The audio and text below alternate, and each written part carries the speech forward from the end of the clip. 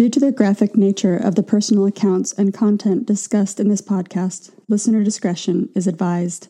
Many episodes will include graphic personal accounts and discussions of child sexual assault, domestic violence, physical abuse, rape, sexual situations, and suicide.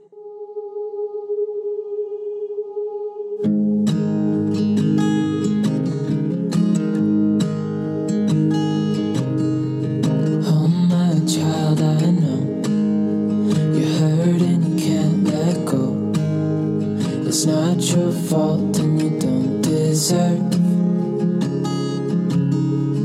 all the bad and the hurt.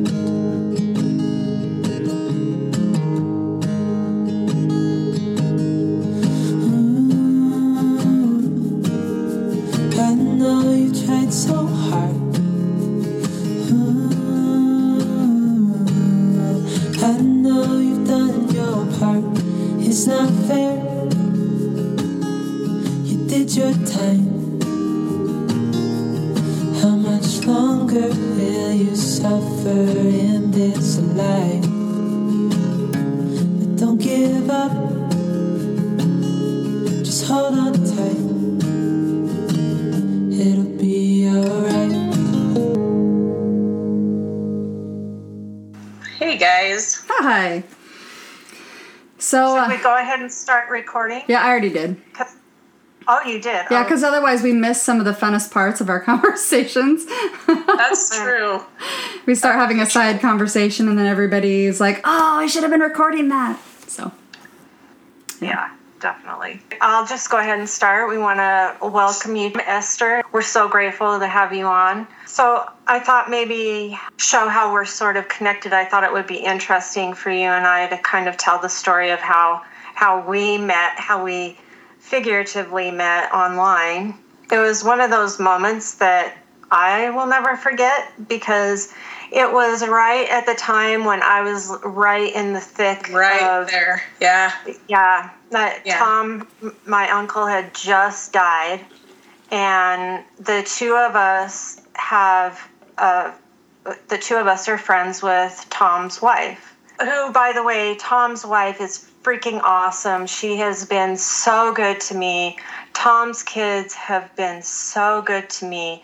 It's a really unique circumstance where the family of the abuser and the abused actually hold a lot of space for each other and have a lot of care. And, you know, I didn't know my cousins at all. I didn't even know their names or how many there were before this happened with Tom, but they were so kind to me, and Kelly also was so kind to me, and they have been so supportive of my journey. And even though this is like the worst thing that could happen to them, to lose their dad and the grandpa and husband and all that, they have never tried to stifle me or ask me to be quiet or anything. They've been so kind, like more kind than I would even expect from them. And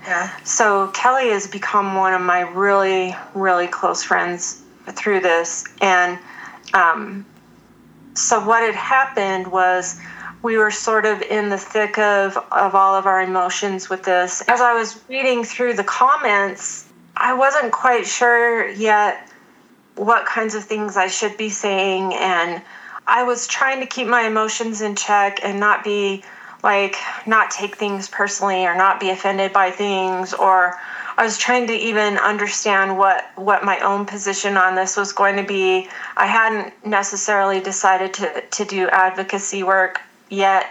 And I saw that you were commenting in the same post, but I did not understand what you were saying.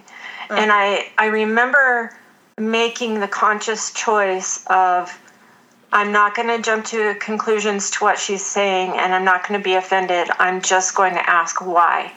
And so I asked you this, I simply wrote the word why. And you replied to me part of your story, and the two of us just really instantly connected. And I was so happy in that moment that neither one of us had taken offense to each other. I was so happy that we strived to understand what each other was saying, and it turned out that we have so much in common, and our stories were so similar.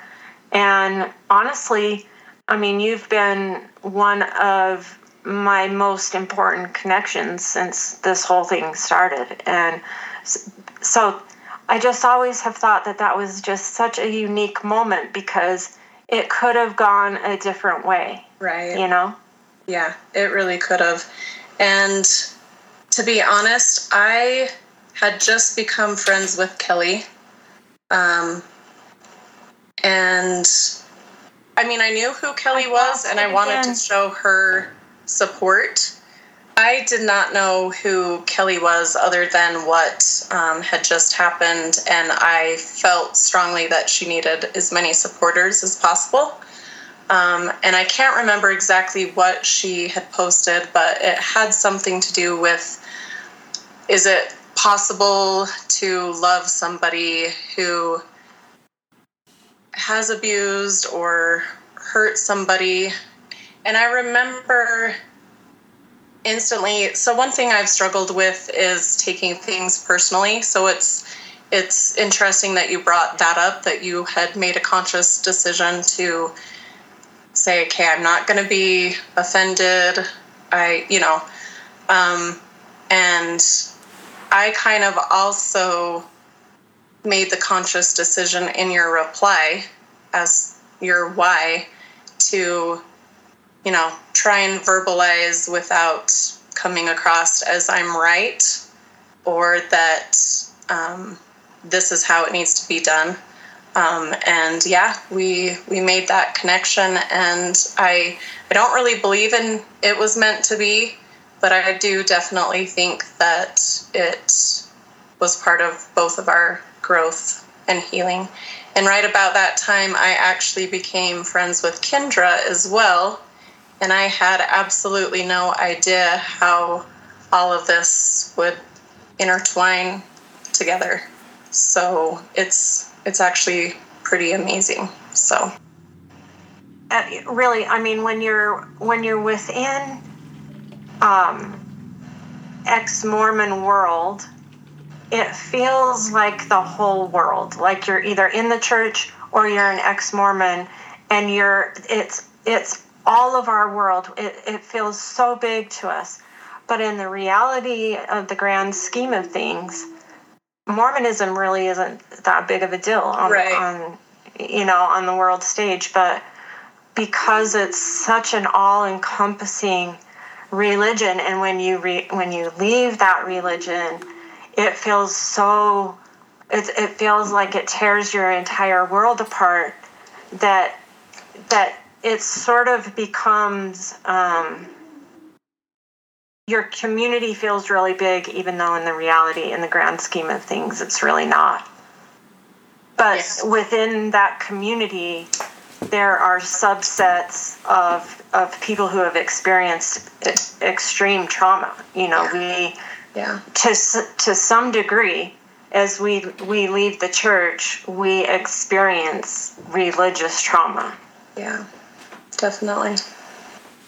I think we don't really understand the level of religious trauma that we've endured our whole lives until we leave it, until we can actually start deconstructing it. And then when we deconstruct it, it's therapeutic, but it's also heartbreaking and soul-crushing. And I'm in this really weird space where, like, I feel like I don't need to identify as, like, an ex-Mormon, because it's weird. I'm super proud of, like, my heritage and my ancestors and the pioneers that crossed, which are my ancestors, because I really feel like they were doing what they thought was best, But so I want to hold on to that piece because that's part of my story, but yet I don't think that I need to identify as former Mormon, ex-Mormon, anti-Mormon, but it's staying there to be supportive, because so many people are struggling, and so I have a hard time leaving, yet part of me feels strongly pulled to leave that behind, and that more growth can come from moving forward and maybe only revisiting that as needed. So yeah, totally. But it's not officially, but it's been 10 years for me. So yeah. It's been almost 5 for me now. Okay. No, actually almost 4. Yeah. I think I'm on like 26. So I've been out longer than I was ever in, and I would have never have known that this community existed at all if Tom hadn't died. I literally was not aware of it at all. Wow. I was not part of any of the groups. I did not know they existed. When my little brother connected me with Lindsay Hansen Park, when I was trying to come forward, I had no idea who she was. I had never heard of her podcast. I didn't know. I had never heard terms like post-Mormon or nuanced Mormon or progressive Mormon. I had never heard any of that. So I'm in this really weird place where I have resolved my Mormonism in myself. I've lived more of my life completely separated from it than I did part of it. But also I never had this opportunity to have a community that sort of understood my upbringing and why there's certain things in my life that are, parts of those religious traumas, because I didn't get to process through those with people who understood. And even my own children, we left when my second daughter was born. And so even my own children don't know what the Mormon doctrines are. They don't know the Mormon scriptures. They didn't experience the Mormon church. So even with that in our own family, I didn't have that community to kind of say, this is why I do things this way, or this is why some things are traumatic for me, that kind of thing. Right. I think also something that I had noticed with my husband and I is that when he stopped believing back in the year 2000, somewhere around there, and but we stayed married and we're still married. It's been 25 years. So him leaving in 2000, me not leaving until 2018, he did his own deconstructing, but he was also trying to make space for me being in the church and make space for his part of being a part of my life while I was in the church. So he would still go to church with me. He would still try to encourage the kids to go to church with me. And I looked back and I think, I don't think I could have done that for him. Like how I'm deconstructing the church right now with everything that I've been through and all the things that I've learned and all the things that I've experienced with my letter and everything with the First Presidency. I don't think that I would be able to give him the grace and stay with how much trauma it causes in a relationship too. And do you think he went through as much trauma as you did? I think he probably did in the very beginning, but it was compounded by the trauma in our relationship of him leaving. Sure. And on top of that, it was also during the time that he was deconstructing, if he was angry and frustrated and having a hard time with the deconstructing part, he wasn't really sharing that with me as much. But now that I've left and now that I've been deconstructing, he's angry. He's angry now right along with me because he can be, because he can start to kind of talk about these things and deconstruct and reason through some things that have really been very harmful, not only to him, but our marriage and also our family and to me and to other people. And he's seeing it, he saw it before, but he's able to talk about it now. He's able to verbalize his anger and frustration. So I'm actually glad you said that, because I think I can sort of identify with him on that, where I had this big 25 plus year span of having nothing at all to do with the church, not ex-Mormonism, not nothing. I had nothing to do with it. And now all of a sudden there's this community, and I didn't ever really have the opportunity to process some of these things. But also I think it's interesting to look at the different intersections that people have. You know, the three of us identify as women, and that's one of our intersections with Mormonism too, that brings its own unique challenges. And another intersection is that we have sexual trauma, you know. Mm-hmm. So we have lots of different intersections, and everybody does. And it doesn't make one better than the other. But it's nice when you can kind of identify those intersections and find like community or commonality. Yeah. And sometimes it can be really healing. Mm-hmm. Definitely. Well, with that, do we want to have Esther tell her story, and we'll try not to interrupt you too much and just kind of allow you to flow? Absolutely. Yeah, but if you have questions, please ask them, because If you have questions, I'm sure the listeners probably do as well. Yeah. It's funny because I started second guessing myself just a little bit. Like, oh, my story is probably not as traumatic as, you know, somebody else's. And like, does this really deserve to be heard?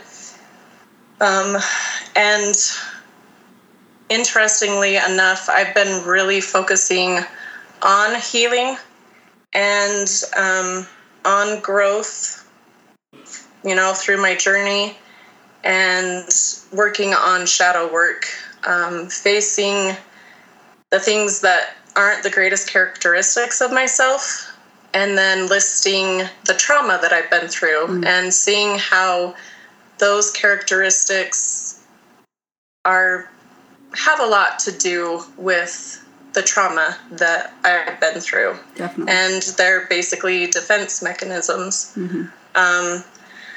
And I agreed. I don't remember when you asked me to do this, Dana. It was, 4 or 5 days ago. But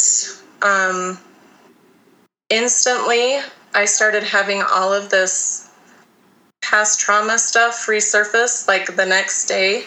Yeah. And I am like, oh my gosh, I am not ready to do, not this podcast, but to deal with this. And then I was like, you know what? This is the perfect time, because I do feel like I'm ready. And this is just presenting itself for me to grow. And so I really am grateful for this opportunity. I've wanted to share my story for a long time. And I woke up today, and the first thing on my Facebook feed was a meme that said, there is someone out there that needs to hear your story right now. Mm-hmm. So, yeah. That's true. I'm very, very grateful for this opportunity. I'm going to start with a quote that I made myself. And it actually was just a thought. But children who are taught to sweep abuse under the rug become adults who live there. Mm-hmm. Under the rug. Yeah. Yeah. That's so good. It's very good. So, sorry, guys. It's okay. Take your time. This isn't easy work. Just a little bit of, like, history that kind of pertains to this, but I'm the youngest of 4 daughters. My oldest sisters are 15 and 13 years older than me, so they're quite a bit older than me. I was 3 when my second oldest sister moved out, and all of them moved out fairly quickly after high school. Our home life wasn't that great, so they were ready to get out and be gone. I have a third sister who's 5 years older than me, so we're closer, but we're not too terribly close. And we are complete opposites. She's like demure and quiet and like, to me, perfect in every way. And I was the mischievous, like always kind of wanting to like roughhouse, get into a little bit of trouble. Nothing too serious, but I liked to cause problems. And so, you know, I always did feel like the black sheep of the family a bit. My dad left on my 7th birthday. He told me that was my birthday present and walked out. Oh. And so I definitely have always struggled with abandonment issues and seeking approval from men. So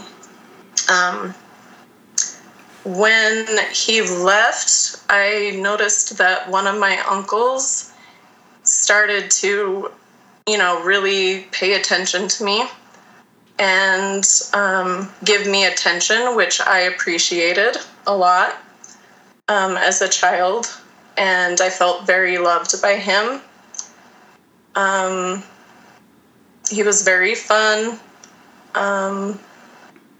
But there were certain things he would do that seemed inappropriate, but I really just thought it was fun.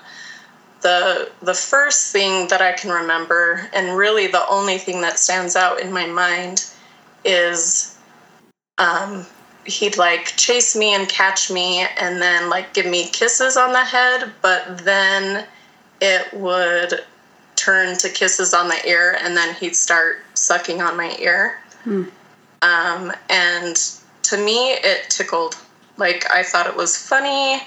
And so I thought there was nothing wrong with that. He tried that with my older sister, who's 5 years older, and she basically didn't like it. Was like, stop, you know, and wouldn't give him the time of day. And looking back, I can see that was how he groomed people, you know, to see who was willing to put up with stuff. I remember being in the back of the car with him once, and I think his wife, who's my mom's sister, I think my aunt and my mom were in the front of the car, and he was in the back with me, and he did that in the back. And for some reason, it's like my mom knew what was going on, but, you know, didn't say anything. And that's always kind of stuck with me as to why. And as I go through my story, I think I figured it out, but I don't know. So, just when you think you have it figured out, more will surface. That's true. And then you start dealing with true. Other shadows that you didn't know you had, and you start dealing with other things that you realize are connected. And so, not to tell you that it's never going to end. It gets easier as you talk about it more often. But I think, in particular, I think I figured out why she never mentioned anything. Mm-hmm. Oh. So I remember the day specifically. It was July 3rd, 1992. And the reason I remember the date is because the 4th of July was a huge thing for me. We'd go to our city's big celebration, and my favorite thing to do were the foot races. They'd do foot races for each like specific age, and I would always win. And so, of course, I wanted to go. So my mom and aunt, we went to my aunt's home, and my mom and aunt, they were always into, I almost want to say like energy work back then, and holistic ways of healing and herbal supplements and things. So they would get together periodically and kind of do their thing. And there were no other kids there really. So I was bored, and they had just moved into a new home. So I kind of decided that I would explore their house, and I ended up going downstairs and found my uncle who was watching TV and just kind of looking around, and he kind of patted the couch and said, "Come sit by me." And so I did. And I sat down, and a few minutes later, his arms around me, and then like bringing me in closer to him, which I loved. I always loved physical attention. And then it went from sitting next to him really closely to him kind of putting me half on his lap, half not, and then, scooting more right on his lap. And I distinctly remember him like rubbing my shoulder and squeezing me, and unfortunately, like I could tell that he was getting an erection, and I didn't understand what that was, but it was like, this is weird, and it made me uncomfortable, but and he started kissing on my ears, which tickled, and I'm giggling and laughing and moving around on his lap. And then he put his hand like on my stomach, and then it went to, under my shirt, kind of rubbing my tummy higher. Didn't ever get too high to my, chest. And then he got his hand out from under my shirt and on top of my lower abdomen. And then his hand went in between my legs and started rubbing. This is outside of the clothes. And instantly I'm like, wait a second, this is not right. But I didn't know really, but I did. It's so weird. And that it stayed like that for a little while. And then he started unbuttoning my pants and put his hand back on my abdomen and started rubbing on top of my underwear, and then slowly like under the elastic of my underwear, and down further. And I can't remember when this happened, but I remember like freezing and being like, "Hey, this is inappropriate." And I remember turning my head to the right because I was on his lap. His head was like to the left behind me. So I turned my head to the right, and I remember seeing the stairs going upstairs, and I knew that's where my mom and aunt were. And I distinctly remember him moving his head toward my ear and just laughing in my ear. And that to me was validation that he knew I was scared, and he was having some sort of power trip from laughing. Mm-hmm. Before much else happened, I heard my mom yell my name, and I instantly was like, okay, this is my time to leave because I've been yelled for. So I got up, I did my pants up and ran up the stairs and ran to them. They were at the kitchen table. They'd fixed lunch for us, and I could hear my uncle coming up the stairs. I sat down at the table. We were eating, and I was trying not to make eye contact with him because, he was terrifying. Mm-hmm. But whenever I did, he just kind of would wink at me, kind of do that laugh again somehow. And I was just absolutely terrified. In my mom's journal after she passed, I actually saw a entry from her saying that she knew something was wrong, and she was asking me on the drive home what was wrong, and she's like, she wouldn't talk to me, she wouldn't answer my questions. I don't specifically remember shutting down, but that would make sense that I did.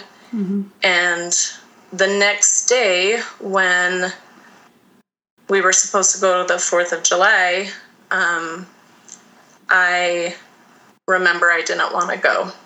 And my mom's like, are you kidding me? You always go. And I think that's really the only reason I remember the date. Mm. So I lived with that for a while. And I do want to mention here, I don't know if other people have mentioned this, but part of the reason this was so conflicting and I thought that I had done something wrong is because I felt like it was something that shouldn't have happened, but I also remember the feeling that it felt good. So yeah.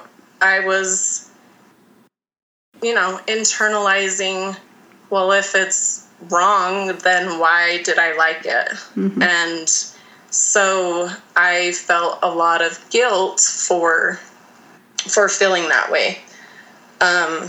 So I went. So the next year, July 3rd, 1994, I just happened to be traveling with my competitive soccer league, and we were in California playing in the World Cup, and I just remember feeling so alone, like on that anniversary, that I was still so alone.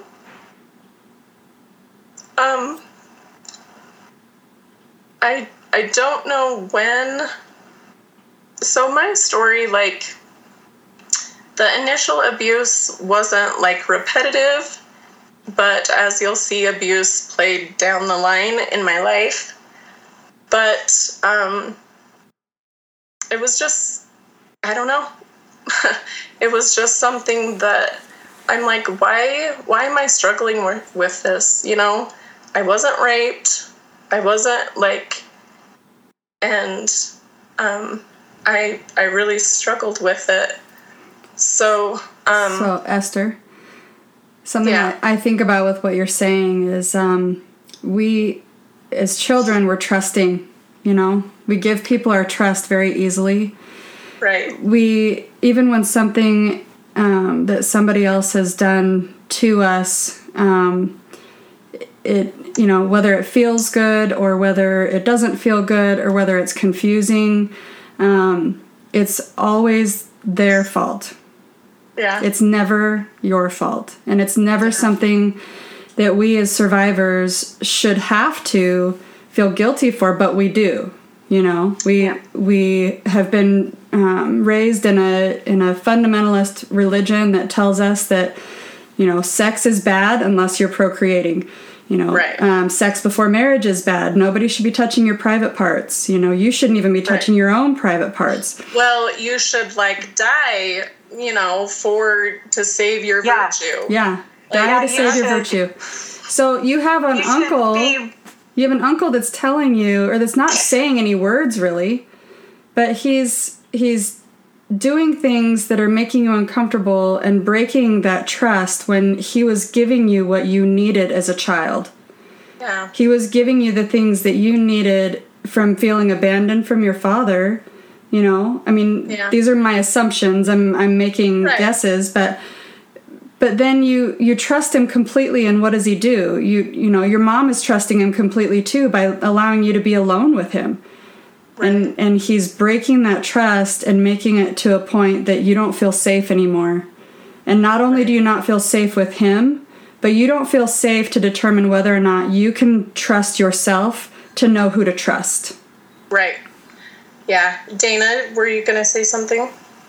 Yeah, I wanted to also point out, too, that when we're thinking about our stories, we are now adults, and our brains are fully formed, and the way we process information is completely different than how we did as a kid.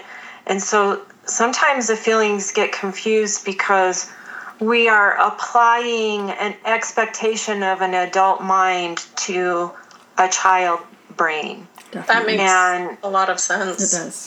Yeah. And so we feel feelings now based on our logic and our experience that we couldn't have possibly been able to process at that age. Like your brain, I think, I don't know exactly, but I think the studies are your brain's not fully formed until you're 26. And so I just think that's really important. And he was communicating with you. That laugh communicated everything. Right. And it set the tone for how you should feel about it. Like he put the power over you. He communicated to you that he had the power, that it was shameful and embarrassing, and that he knew it. Yeah. And so I think that's really important too, because this is why sometimes it's really hard to go through the legal system and stuff too, because the expectations are for adult brains placed on a child's body. You know, right. Why didn't you do this, or why didn't you do that? We get those questions externally from other people, but we ask those questions to ourselves too. Definitely. And then not only is it the act that was committed upon you, but it's all of the blame and questions and why didn't I do this, or why did I feel that way, or how come I froze, or why did it feel good? How did I participate? Am I complicit in this? Is part of this my fault? Did I open myself up to this? And sometimes I think everybody needs to realize that all of those questions aren't even registered in a child's mind. They've never been. It's not like they have sexual relationships where they consent and they know what feels good and they know what doesn't. It's something that's completely shocking, and you just do not have the skills. Like no child has the skills. There's not a child that has the skills to know what to do or know what to say. There are only children who have trauma responses. Sometimes their response might be to run, sometimes it's to freeze, sometimes it's to disassociate, but they don't have the ability, they don't even have the ability to consent to it.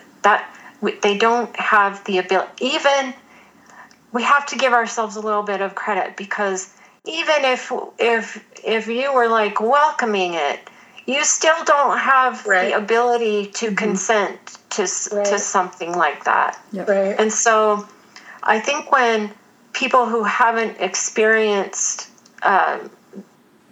child sexual assault, there's all these questions about how come you can remember what day it is, but you don't remember what time, or how come you can remember what you were wearing, but you don't remember what day it is. And you would think that if you were abused, you could remember what year.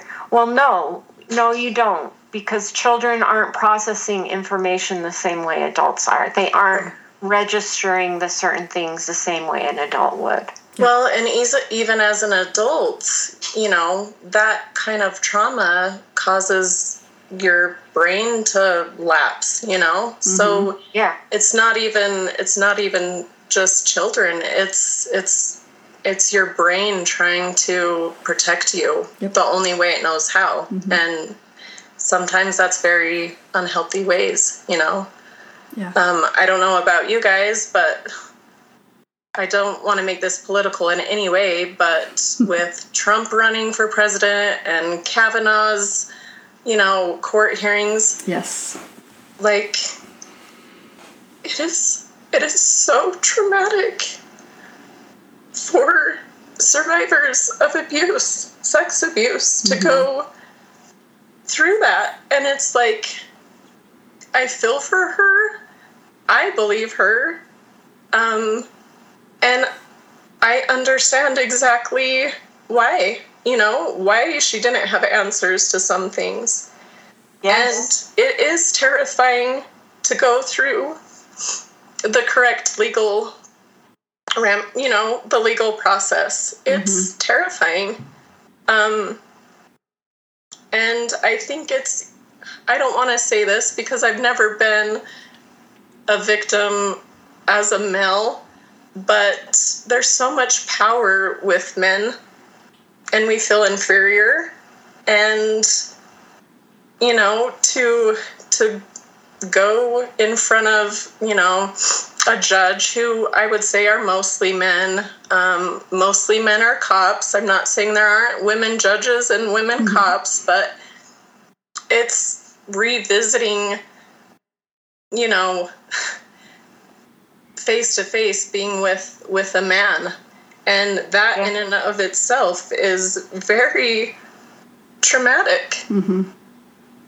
So let me interject something here. When I was being interviewed by my detective, who I loved, by the way, I loved him. He's one of my heroes. But one of the questions he asked me is, what did it feel like? And I was so caught off guard because, how do you answer that to a man sitting across? What does it feel like? What do you think it feels like? It feels like abuse. Damn it. Yeah. Yeah. Like he was, he apologized and he tried to do it in a trauma-informed way. And he said, I know this is a difficult question, but it's something I have to ask. And he was like he was asking what it literally felt like, not what my emotions were, but what were the sensations that I was feeling. And to have to say something like that to a man, I was lucky because I had built a rapport with my detective. I actually want to get him on our podcast, but for the majority, I don't know, would you say the majority of women having to answer those kinds of questions to men is in itself re-traumatizing? Definitely. I think so. How can it not be, Well, if us processing things over and over and over again, trying to make sense of everything over and over and over again, and trying to reprocess it to make sure it's not based on, something I did wrong. If we're doing that over and over and over again, and that's traumatizing, and we're trying to do it in healthy ways, then how, just like Esther said, how could it not be traumatizing?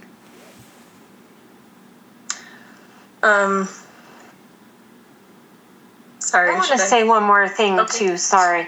No. Also, this process of watching this shit come out on TV too, and you hear all the people questioning the women who have come forward and casting doubt and calling them prostitutes or calling them different things or saying they're lying. Saying she asked for it.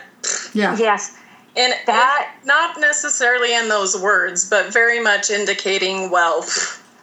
Yes. Should we be surprised? Those are such painful, and I don't know about you guys, but the way I process sadness, pretty much the way I process almost all of my emotions is anger. And I just get so fucking angry. Just so angry. Yeah. Because if you're saying that about them, you're saying it about me too. Yep. And I've absolutely felt the exact same thing. Yeah. Absolutely. Because we were not believed, right? Right. Or we weren't able to speak up when we should or could have, or, whatever they try to tell us. But the thing is, go ahead. Sorry. No, I'm just saying that there's a pattern that we all know very well, that people are not going to come forward with their abuse until their adult brain can handle the processing of it.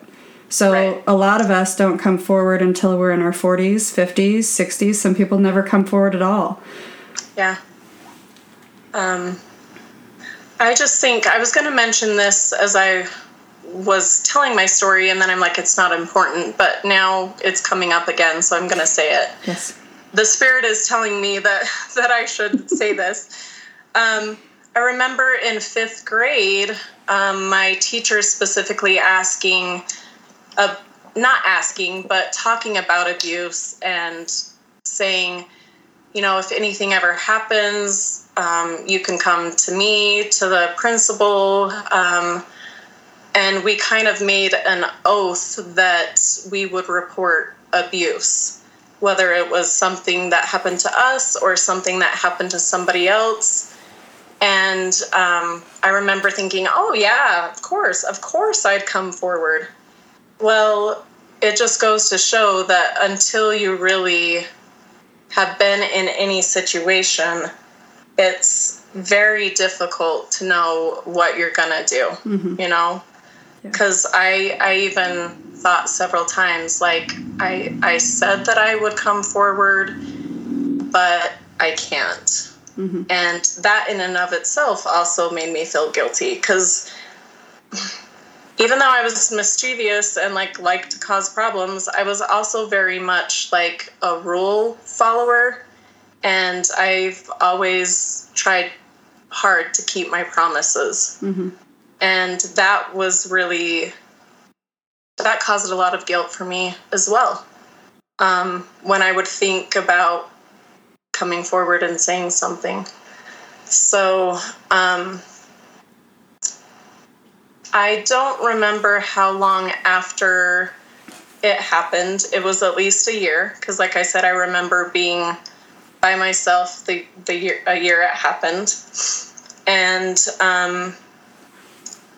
but my sister, who's 5 years older than me, and I were watching Oprah. And we all know that Oprah was a very big advocate.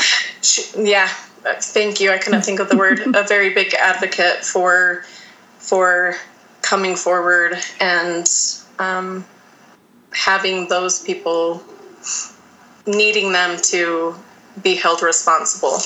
So right at the end of one of her shows, I'm sure it was on abuse, she just kind of closed the show saying, if this has happened to you, you're not alone.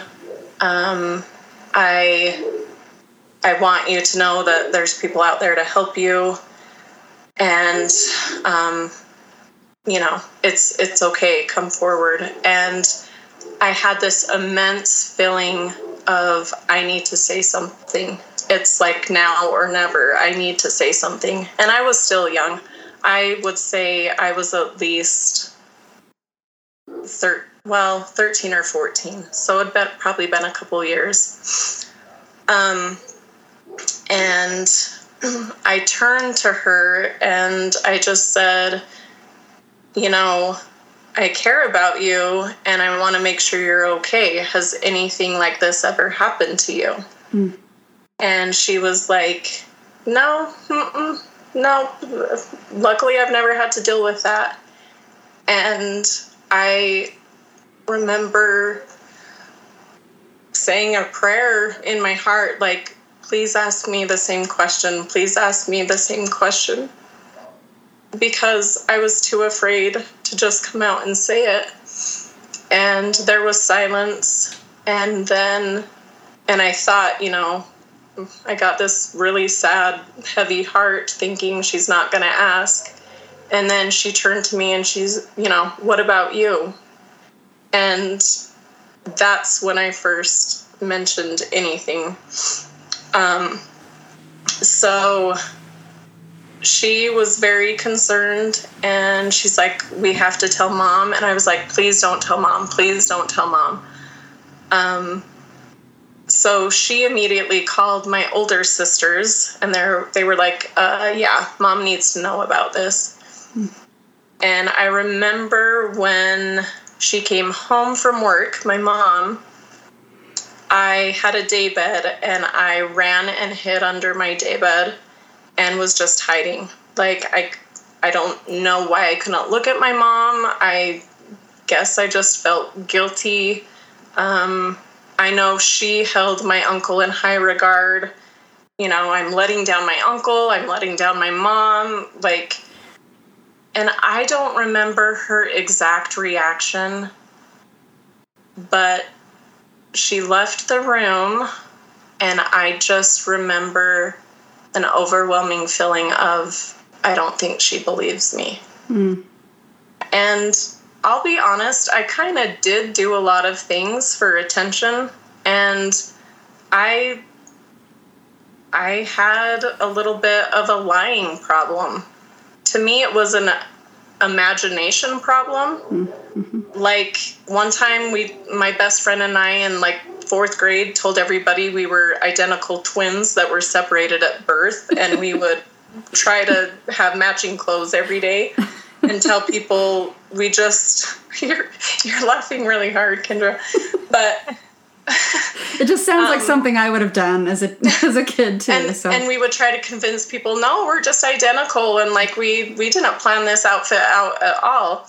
Well, it got back to my mom, and she was like, you are a liar. You are like, she called my teacher and was like, she has to stand in front of the class and apologize to everybody.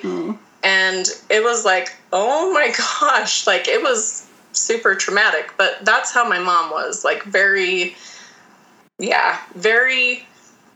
Bruce R. McConkie, but for a woman. Just, wow.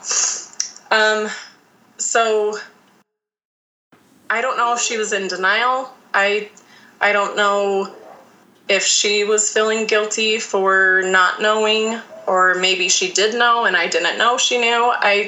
And I'll never have the answers because I didn't really talk to her about this before, at least in depth, before she passed away. But I felt horrible that I didn't want her to know, and she did, and I just didn't feel the support that I needed from a mom. I do, however, remember her saying, just don't tell your dad. And I kind of need to, I'm going back a little bit, but once my dad left, he really wasn't involved in my life at all. We lived on a farm, and he would come and do like farm stuff, but he wasn't taking me overnights every other weekend. We didn't have like weekly nights that he would come, so he really was super uninvolved. And for some reason, when she said that, again, I think it's your brain trying to protect you, but I got this overwhelming feeling of, that must mean my dad would like probably grab a shotgun and blow his head off. Like, and I felt really like loved by that comment. And maybe, like I said, maybe it was the mental gymnastics my brain played on me. So shortly after, my sister did call the cops or DCFS. I don't know. I remember being interviewed by a detective or a child advocate, and you know, I had to be very specific in details on what happened. And when I left that meeting, I was crying because going into detail is never fun. And that's the last I ever heard of anything. I never went back to another meeting. I never, like, it was just dropped for whatever reason. I don't know. So you just don't know what happened? So... Is your uncle still alive? He's not. Okay. I'll get to that story. Sorry. I'm trying to make you jump ahead. But, so shortly after my uncle, I guess, made a phone call to my mom, and my mom informed me that he and my aunt were coming to our house to apologize. And I didn't want him there, but yet I really did. Like, I was going to tell him off. So they showed up, and I remember meeting in my living room and sitting down, and he went into detail about how he doesn't know what happened. He got carried away. This has never happened before. It'll never happen again. And he's going to go to his church leaders and repent and blah, freaking blah. And I really wanted to tell him off, but the way I was raised is to always respect and obey your elders, right? And forgive, right? And yes, and forgiveness, which plays into my story as well. So, I was terrified if I told him off, I would get in trouble from my mom for speaking like that to an adult. So I just remember kind of scooting to the end of the couch and looking at him intently and saying, I trusted you. Ooh, good. And I stood up and walked out. So I felt like I got my point across. But it was also very hard for me because other people didn't know, and I'd hear about how, he was a temple worker and had helped design the South Jordan or the Jordan River Temple and all of these things. And so, I'm trying to make it okay because I made mistakes as a kid, and I don't know. So, one thing I have to mention, because I feel like it pertains to the whole of the story, is when I was 14, I then was dating, had a boyfriend, who, looking back, I'm I really feel like I loved him the best way a 14-year-old could. We dated for 2.5 years. And of course, when we were alone, we let things get a little too comfortable, and I ended up having sex with him for 6 months. Mm-hmm. And again, I think that's the whole needing a male and needing to be loved and feeling, somebody wants me. When my mom found out, that was not good at all. And I remember coming home from a soccer tournament, and all of my stuff was on the front yard. And I walked up, and she answered the door, and she said, I would rather be burying you in the ground than dealing with an unrighteous daughter. Oh, wow. And she shut the door in my face. And thank you to Brigham Young, mm-hmm. and his Journal of Discourse stuff. That's definitely something that, she, or probably Bruce R. McConkie too, but it was I will be disowning you. And Spencer W. Kimball perfect. Too. Huh? Spencer W. Kimball too. Miracle of Forgiveness, Right. The damage that those things have done. I had no idea what was happening. I just kind of stood there, and lo and behold, shortly thereafter, my dad comes to pick me up. I have no relationship with this man whatsoever. And I was like, oh, no. And as a side note, my dad has kind of always creeped me out. And my sisters. I don't know why. He just does. So I was sent to live with my dad. I would call my mom bawling, saying, please, I'm so sorry. I won't date him anymore. And it was like, no. And soon she didn't answer my phone calls. But that first day with my dad, he's like, I want you to know that I still love you. I don't think you did anything wrong, but I do think you're too young to understand that type of a relationship. And I'm like, okay, but it was weird talking to him. And then he said, but I do want to ask you a couple of questions. Is that okay? And I was like, I guess. And he's like, well, do you feel like you really loved him? Things like that. And then he turned to me in the car and he's like, I'd really like to know if you were able to climax. My God. What? And I remember feeling the very same feeling I did with my uncle.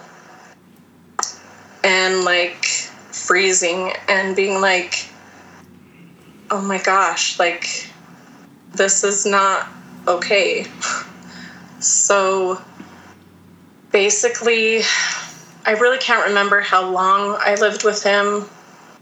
It was probably at least 3 months. It could have been 4, maybe 6, but it was probably around 6 to 8 months, I'm going to guess. But I absolutely hated being there because I was nervous to walk around in a towel. I felt like he really, really was a creep himself. So eventually my mom let me move back in. I had very strict rules to follow. My ex-boyfriend was in our ward, so like she's like, I don't want you looking at him. I don't want to see you talking to him in the halls. And so I was very much like, I in no way want to ever go back and live with my dad, so I just have to do this. So in the meantime, the licked cupcake lessons that we all had in Young Women's, the, chewed gum, the it's better to lose your life than your virtue. Which is what your mom said to you. Huh? Which was basically what your mom said to you. Right. Yeah. It's better that you're dead. A dead daughter being buried than a daughter who's alive and who can actually fix their own mistakes and figure things out and grow up and be an amazing person. Right. Will you describe the cupcake thing just briefly for people who are just listening to this episode and they don't know what that is? So I don't specifically remember the licked cupcake for me. So I will do the chewed gum theory. But basically, holding up a piece of a stick of gum and saying, what is this? It's gum. Would any of you like it? Yes, we would. And then the person giving the lesson, opening it up and sticking it in their mouth and chewing it, and then trying to offer it to somebody who said they wanted the piece of gum. And of course, we're like, ew, no, we don't want it now. And saying, well, this is what you're offering somebody if you have sex before marriage. And specifically women. I know young men are manipulated and abused in other ways and tactics, but, basically you are a chewed piece of gum that nobody's going to want if you've had sex before. Yes. Only women are choose pieces of gum, though, not boys. Because women are sluts and boys are studs, right? Right. And also, there's no opportunity for redemption either, because a lot of the stories, they maybe they use a rose and they rip off all the petals of the rose, or maybe it's the cupcake and they lick the frosting off the cupcake. But there's never the story of how you can be redeemed from that. You just are perpetually the licked cupcake. Yep. And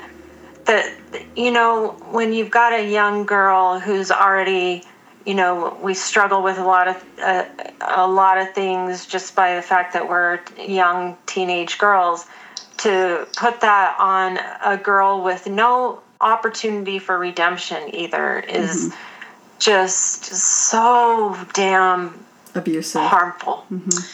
Yeah. Well, and I didn't realize this until much later, like a couple years ago. I think part of my internal struggle that consciously, in my subconscious, I think I was really struggling with the fact that we were able to forgive my uncle. We still went to family reunions. I saw my mom giving him a hug. When we'd go to those things, I would literally spend my time trying to keep my eye on my uncle so that I knew he was as far away from me as possible while everybody else is having fun. And I loved my family reunions because I didn't get to see that side of the family often, and I loved my cousins and it was just fun. But after that, I was like, nobody is here to protect me. I have to protect myself. Yep. And yet I would see him interacting with other cousins, and I was jealous because I'm like, those feelings are complicated. I wanted that attention, but I didn't want that attention. But I very much struggled with, we were able to forgive my uncle. Nothing was done. He wasn't disowned by the family. And yet here I am. Yes, I was young, but I was allowing whatever to happen to my body. It was my choice, and yet I'm being disowned. And like I said, I didn't realize that was such an issue for me until a couple of years ago. Yeah. But I don't understand that. Well, you were doing something that was consensual, right? Right, yes. You were doing something that was consensual between you and this boy, and you're punished for it. But when something non-consensual happens to you, that person is still claims their place in the family. Right. And they're not disowned, and they're not punished on a level that is visible. Right. Yeah. Well, also, isn't it nice that he was able to say, I'm going to handle this with the church, and he gets to go to the bishop and confess whatever it is, and he's just wiped clean. But you are perpetually a chewed piece of gum. Right. Wouldn't it be awesome to just free your own conscience too? But I mean, that shit pisses me off, because I remember my Uncle Tom. This is the only Mormon wedding where I went and sat on the grass, and it was the only time I did it. But when my Uncle Tom got married in the temple, my dad brought us, and we all went and sat on the grass with all the sinners to wait for them to come out of the temple. And I remember just being so pissed off, because he had, at that point, I hadn't confronted him yet, but he had never come to ask me for any kind of forgiveness. And later on, when I did confront him, that was one of the things I asked him about, was how come you got to go on a mission and you got to go to the temple and all that? And he told me that he did confess it to his bishop, and he worked out his own spiritual stuff.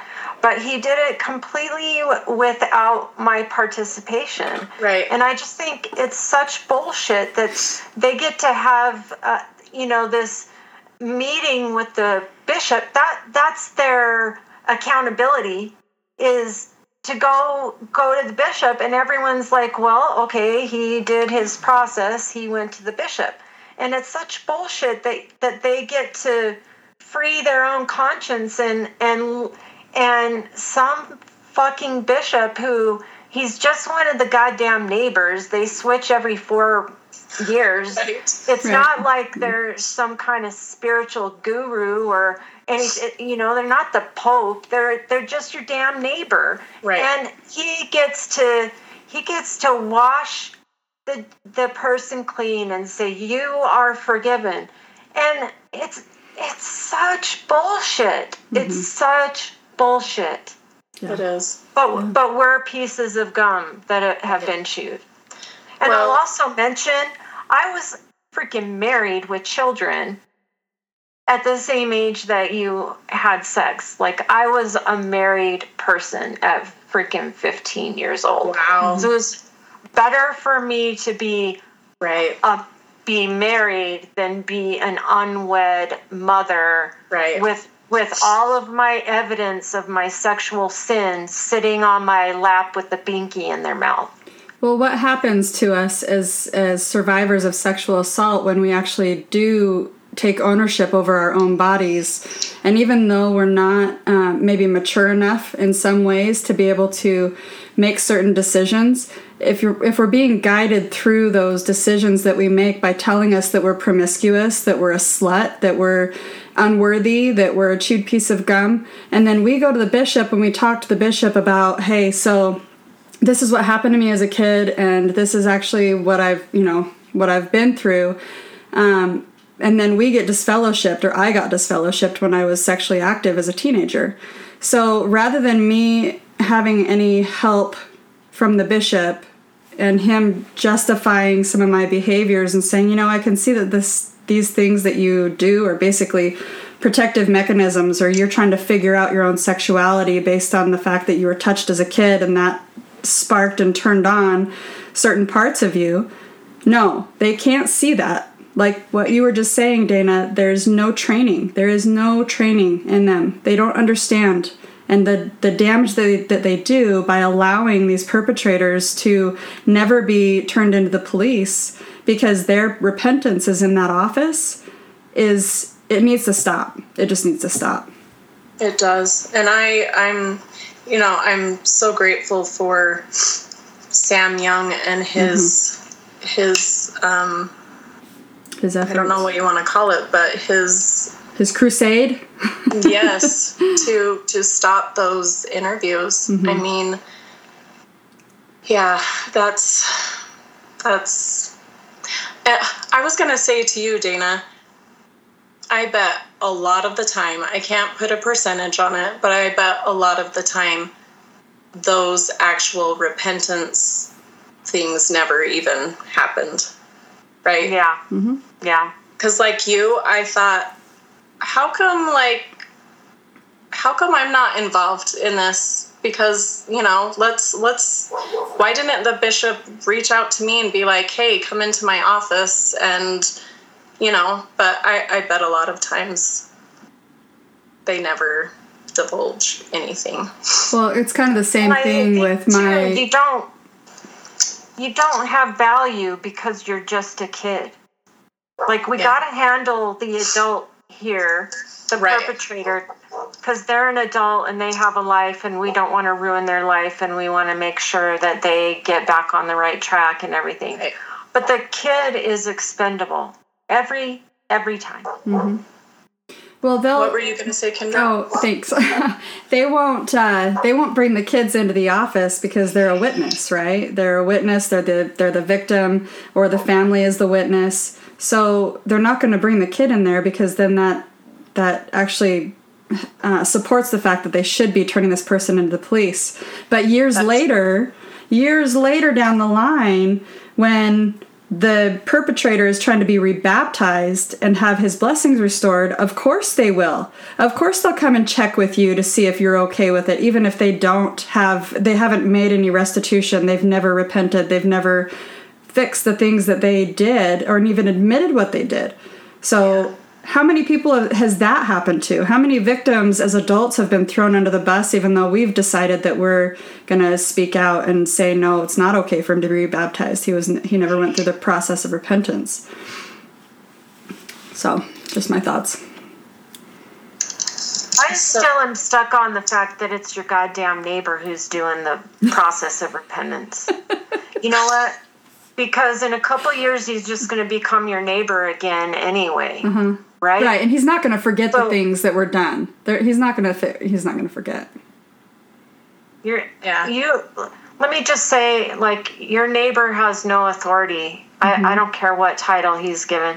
Your neighbor doesn't have any authority, and it's none of his business. And it's absolutely ridiculous if you think about it. It is. It really is. One of the reasons that I was if I can talk. One of the reasons that I was able to walk away, finally, it was like a light switch, Everybody has a different light switch that helps them to figure out that they need to leave this abusive organization. But the light switch was basically the same thing you just said. They have no authority. There is no real authority. There's no authority that we don't give them over us. So if I'm writing these letters to the First Presidency, I'm giving them authority over me. As a child, we don't have that. We don't have that right to say, I don't want to go to church anymore. I don't want to be a Mormon anymore. And we have no understanding of why we should say that or how harmful it is. So, how are we supposed to know as kids that we're in a situation that as adults, it's going to be a life sentence for us. Right. Sorry, Esther, we got a little off track there. No, you're totally fine. So with all of these lessons that I'm having on, remaining chaste, I've now experienced sexual abuse. I've now had sex. I was really struggling. So I decided, let me rewind just a teeny bit. Once I moved back with my mom, she made me go and confess to the bishop. I think I'd been talking to the bishop in my home ward a little bit. I can't really remember the timeline of it, which is another thing. Like, we shouldn't make other people go in to confess their, hey, I stole this, or hey, because that's not true repentance, being like, if they're not sorry, then they're not sorry, unless, of course, it is abuse. But it's forced repentance. Yeah. So, I had the whole go into detail on what you and your boyfriend did, go into detail on, positions. And you can't help but think, that makes you very uncomfortable, and they have to be getting off on knowing that this 15, 16-year-old in front of you, was doing these things. There's absolutely, to me, a sin, if you will, is a sin. I don't care if it's, shopping on Sunday, or if it's, I don't know, something a little more drastic than that, or if it's stealing something from a store. Like, a sin is a sin, and you need to feel sorry for it and want to go in. But honestly, it really is between you and God. Your neighbor, like you said, really, what's he gonna do? Other than shame and guilt and manipulate you into feeling like you're worthless. So I had to divulge details, and, couldn't take the sacrament for however long, which is humiliating when people are noticing.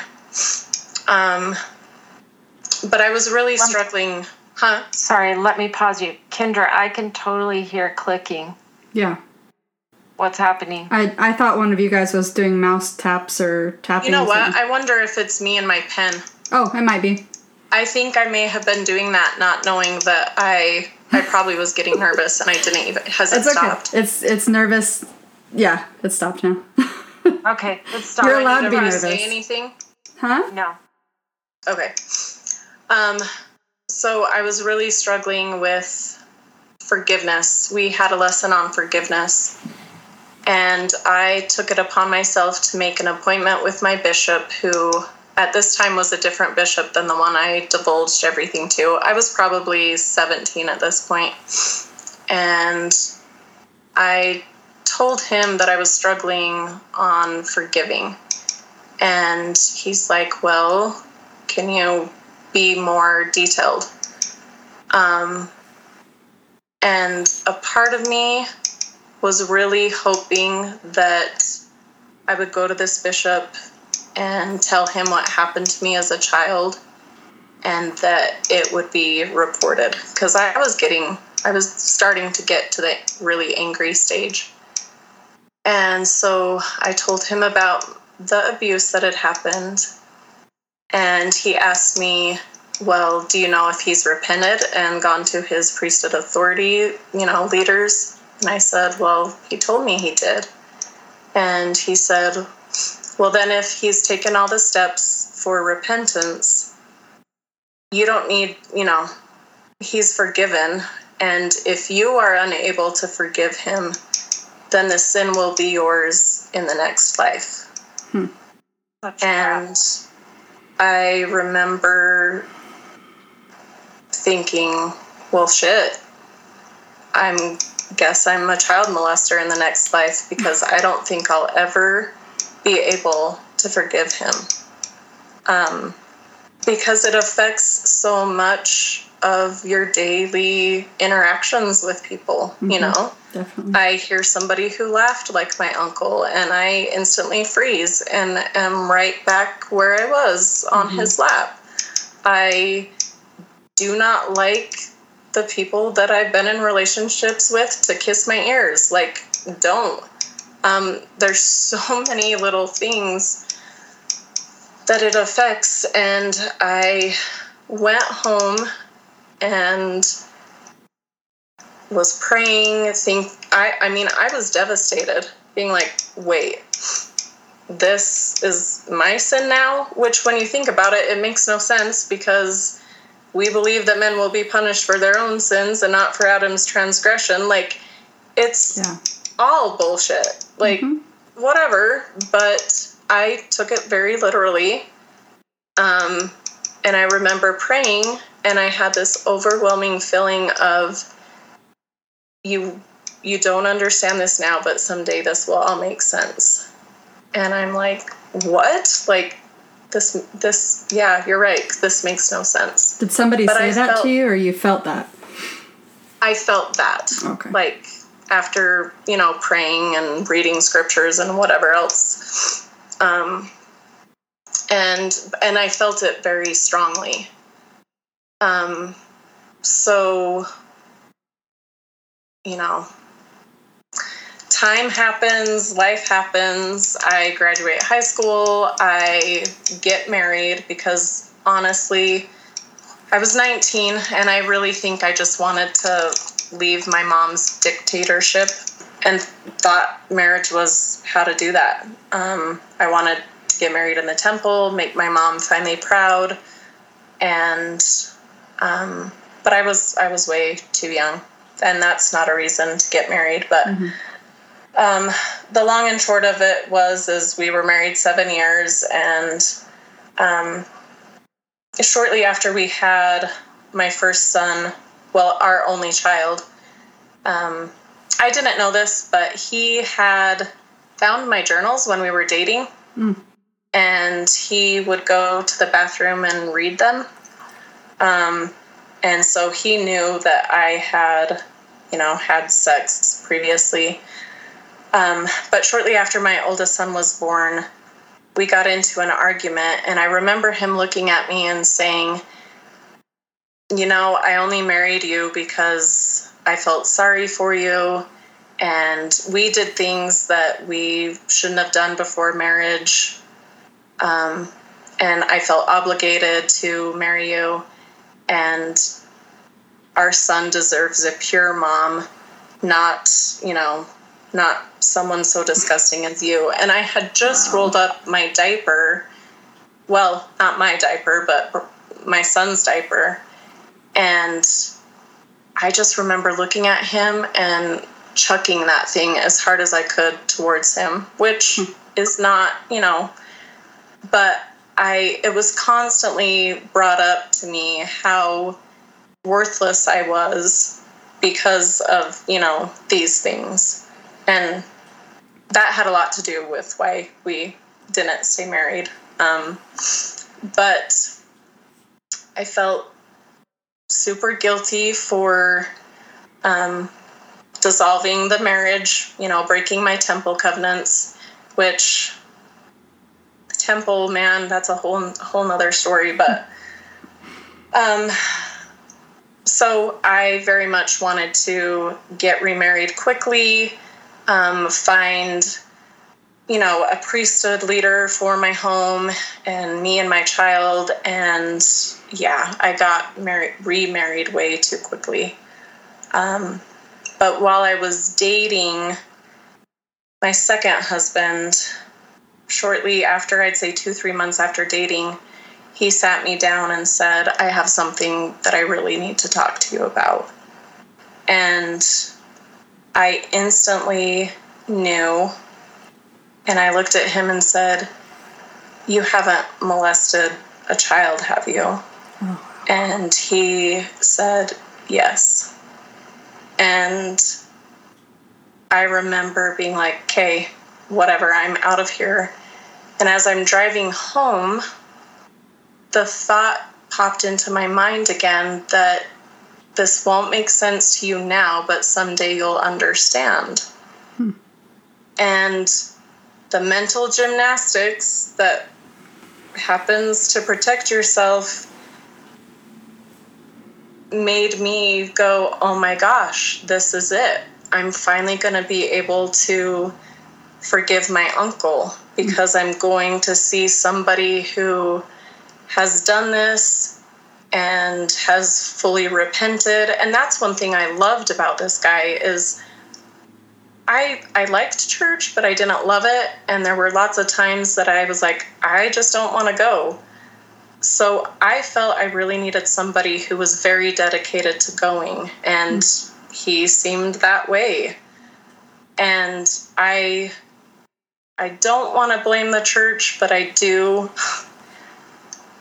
But I somehow came up with this story that this was an answer to my prayers, and this was how I'm going to learn how to forgive, and that everything would be okay, and that it was this beautiful blessing, when in all reality, it turned into a fucking nightmare.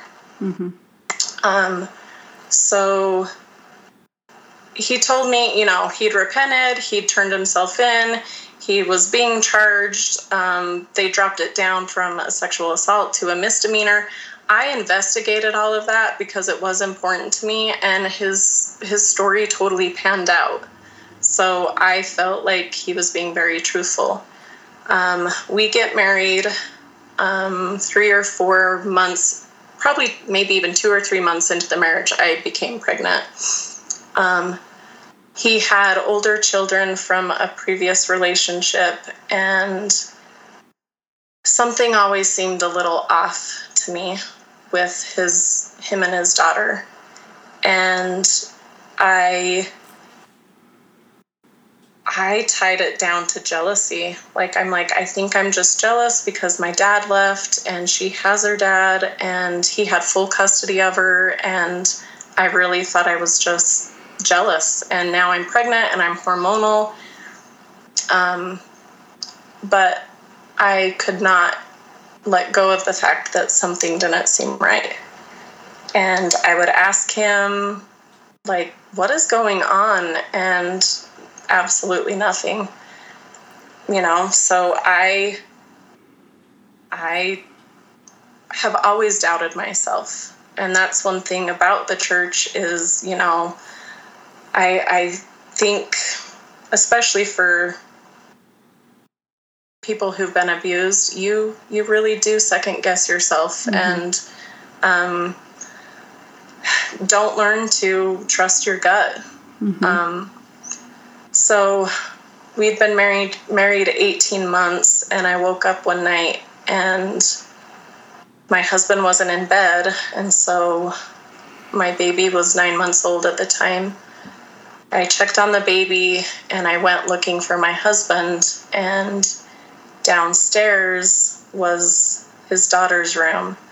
And I reached the bottom of the stairs and start walking to her room, and I heard her say, "Dad, stop it. Get out of my room. Your wife is upstairs. Go be with her." And,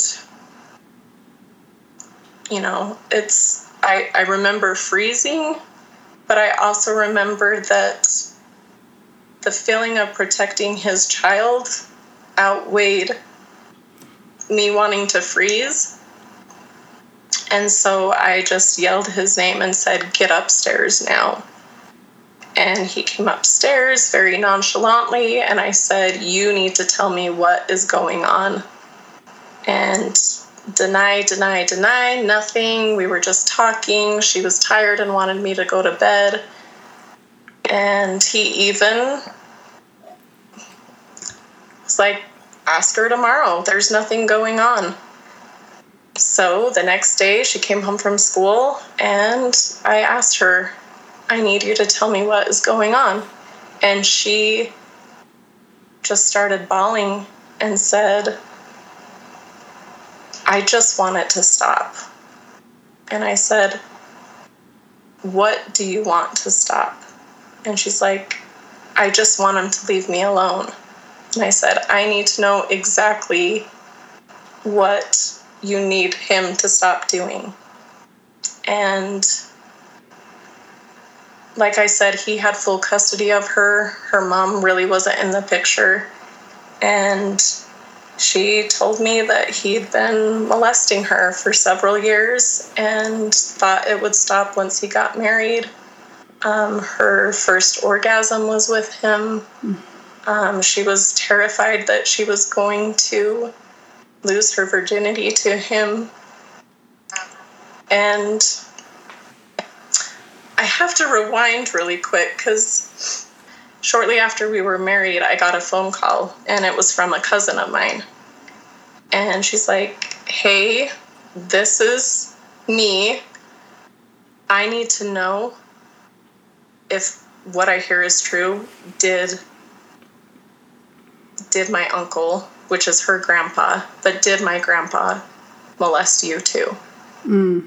And this whole time I had felt guilty for nothing happening, because if something happened, I felt like I was responsible because nothing was done. So I honestly think that's partly why I went to talk to my bishop, is because I wanted him to report it, because I did feel like I was responsible if something else happened after my abuse. And I was just like, yeah. And she's like, I'm reporting him. I lived with him for 3 years with my mom, and it happened for 3 years. And I immediately was like, I am responsible for this happening. So my then husband, my new husband, went to court with me. He backed me up. He said how awful he was. He was such a supporter. And in the meantime, he's the exact same thing. Yeah. To be honest, I compare people like this to Joseph Smith. Mm-hmm. very likable. Everybody loved him. He was this highlight of the party, center of attention, told great stories. And really, it's just, their way. Mm-hmm. So they overcompensate. Mm-hmm. Can I point something out here? Because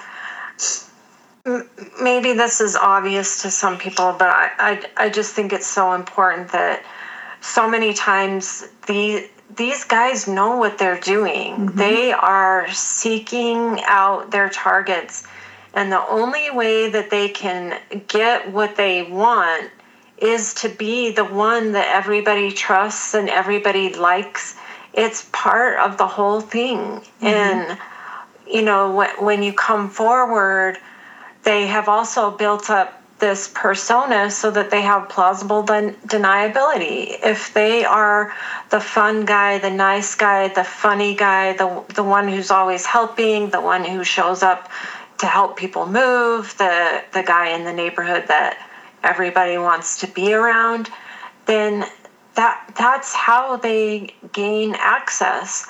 But at the same time, when we come forward, that's also how people deny it, and they can't believe it, and they just can't imagine that it would be this person because they're so great. Mm-hmm. And it's all part of it. So as a society, when somebody comes forward with the story and says this person has abused me, if our first thought is to say, oh, it can't be him because he's so great, that needs to start being a warning sign for people. Because we don't let creeps hang around with our children. Right. If there's the creepy guy in the family, we're not leaving our kids at their house to be babysat. Right. So they can't be creepy. They can't be weird. They have to be a lot of times they're the knight in shining armor. They're the guy who's looking for a situation where he can come in and save the day. Mm-hmm. And I know that happens a lot, is this idea that they're going to save the day. They're going to marry the woman who's down on her luck with a bunch of kids because he's going to come in and be the white knight that takes care of everybody. But he also gets people who are already traumatized, already vulnerable, and these are the targets that he chooses from. This is how it works. Mm-hmm. Yep, absolutely. I don't want to cut into your story because I really want to hear it, but I always wondered how my mom with 6 kids managed to be married 5 times. Who marries somebody with 6 kids in reality, Yeah. Why is that so hard to believe that these guys are bad? That it's because they give off this air of, look at how cool I am. I take on 6 children because I'm just so amazing. I'm coming in to save the day. But really, my mom married the same guy 5 times. That's what happened. There's one part, I'm looking at my notes and I forgot this part. Around graduation time, I was driving with my biological dad to, I think, my other sister's home in Logan. And I just decided, you know what, I'm going to tell him. It wasn't his side of the family. It was my mom's side of the family that the abuse happened from. I guess I really wanted to know if he would protect me. So I said, there's something I have to tell you. I need you to know what happened to me. So I told him about my abuse as a child. And he said, well, first things first, what were you wearing? Oh, shit. And I, you crumble into 1,000 pieces. And I mean, I didn't even hit puberty until I was 14. Mm-hmm. So at 11 years old, not that it matters at all, but it absolutely is just a control and power play for, these people. It was the Care Bears pajamas you were wearing, right? Or the strawberry shortcake shirt that was like a halter top or something, right? Right. I just remember looking at him and being like, Dad, I don't care if I was running around naked. Mm-hmm. I was 11. Mm-hmm. And, that validated my dad's a creep. Yeah. He probably struggles with issues of his own. Maybe he has victims out there. Mm. He had said other off-the-wall comments during my marriages about, he walked into a bedroom of mine because I needed help moving something that was heavy and I was pregnant, and he noticed my closet doors were full-length mirrors, and he's like, oh, those are nice. And I'm like, yeah. Well, the bed was right across from the closet mirrors, and he's like, you should get a mirror on that wall and on the ceiling. And he looked in it and then looked up, and I just realized he, was envisioning me having sex on that bed and thought it would be a great thing. So yeah, that was another thing that I'm like, I'm on my own. I really, truly am. So back to my cousin calling me and asking if her grandpa, which was my uncle, had molested me. Court proceedings started, and a lot of it, I was interviewed. I believe, I could be wrong, I think it was 16 of us came forward and were interviewed, but not all of us would show up to the court stuff because some just couldn't handle it, which I fully understand. Mm-hmm. But I felt strongly that my cousin needed support, and I had found out this abuse had been happening for years before me. You have to understand, his wife was 20 years older than my mom. They're sisters. So by the time, this guy was 75 when he abused me. So I know there were inappropriate things with my cousin's mom, and he just could get away with it because, priesthood authority, and I'm sorry. And if you are going to your bishop, it's a new bishop every 4 to 5 years. So it just infuriates me that abuse of any kind doesn't have to be reported. So I remember the day that he got sentenced, and he walked in an orange jumpsuit, and he was shackled at the feet and with his hands behind his back. And I had thought seeing him like that would cause me great joy. And I just started bawling. It wasn't at all the way I thought it would be. It was very traumatic as I looked around the room and saw that other people were affected far greater than me. And I couldn't help but just feel sorry that he had made those choices. So here I am again feeling sorry for the person who, has changed my life, and not in a good way. So he was sentenced, and he ended up dying in prison. So in the meantime, my aunt's health got worse and worse and worse. She was deteriorating, and she finally ended up divorcing him about a year before he passed away at I don't know, 83 years old. And I honestly think she lived with that, and she knew a lot of what was going on, and that it ate away at her. But I sympathize with her because of my second marriage and how I felt with knowing what had happened with my husband and my stepdaughter. So back to that, like I said, the abuse with her and my ex-husband had been going on for several years. And I remember looking at her and saying, "What do you want me to do? I will divorce him. You can come live with me." And she just said, "I've lost my mom, and I don't want to lose my dad too. Like, I need my dad." And as somebody who grew up without a dad,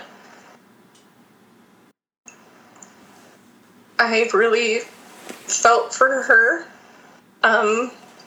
And I made the decision that I would stay married to him and until she turned 18. Like, I needed to know that she would be safe. I didn't report him, and we just went along with going to church and pretending like everything, was great. Mm-hmm. And, being serving in Relief Society and in Elders Quorum. So that was really hard, and I became very suicidal because I felt like I was living a life that wasn't true at all. You were like a guard. You were what a burden to carry. Well, this is why I started my podcast with children who are taught to sweep things under the rug, become adults that live there. Anybody in their right mind would know, you call the fucking cops. Like, you call the authorities. Even if he wants to repent, you call and report this. Like, I don't want to say that the thought never crossed my mind, but I legitimately really didn't even think of doing that.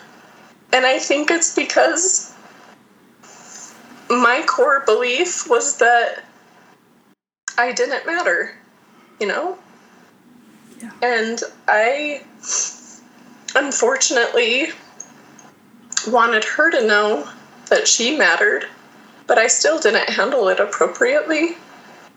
I told her, "I'll make sure you're safe," but I'm not with her all the time, There's no way that I could know that she was safe. So obviously our marriage was on the rocks and had ups and downs, and we ended up leaving the church together and drinking and doing all sorts of, hey, we never lived like a teenager, so let's live like we're teenagers, and stupid stuff. But I remember one time drinking with my ex, and I took a drink, and all of a sudden I started feeling really, really tired. And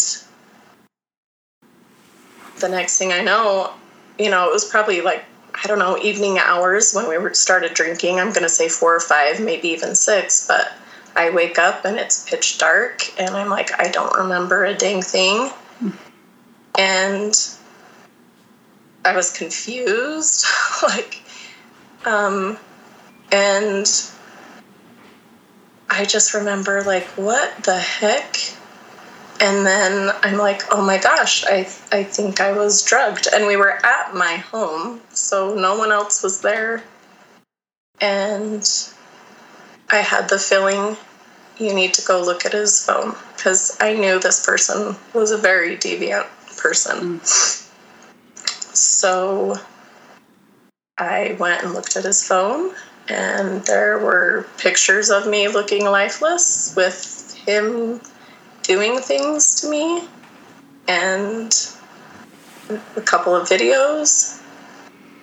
And I took his phone. I started emailing these pictures to myself. And then trying to erase that it was sent and trying to cover my tracks. And he, of course, woke up and found me. And I was very terrified of him. Like, I kind of think I know how Emma must have felt being married to Joseph. Like, who's going to believe me? His daughter was still young. It's not like I can recruit her and put her in the middle of this. And again, didn't report it. Like, what the hell? We ended up, divorcing, and his daughter is now an adult, and she and I talk. But I'm really upset with myself in the way that I did handle it. The two of you were surviving. Mm-hmm. You were both victims who were surviving. Mm-hmm. And you need to, I don't know if you know that, you need to see that the two of you were surviving. You were using the skills that were available to you at the time, the protective mechanisms that made sense to you at the time.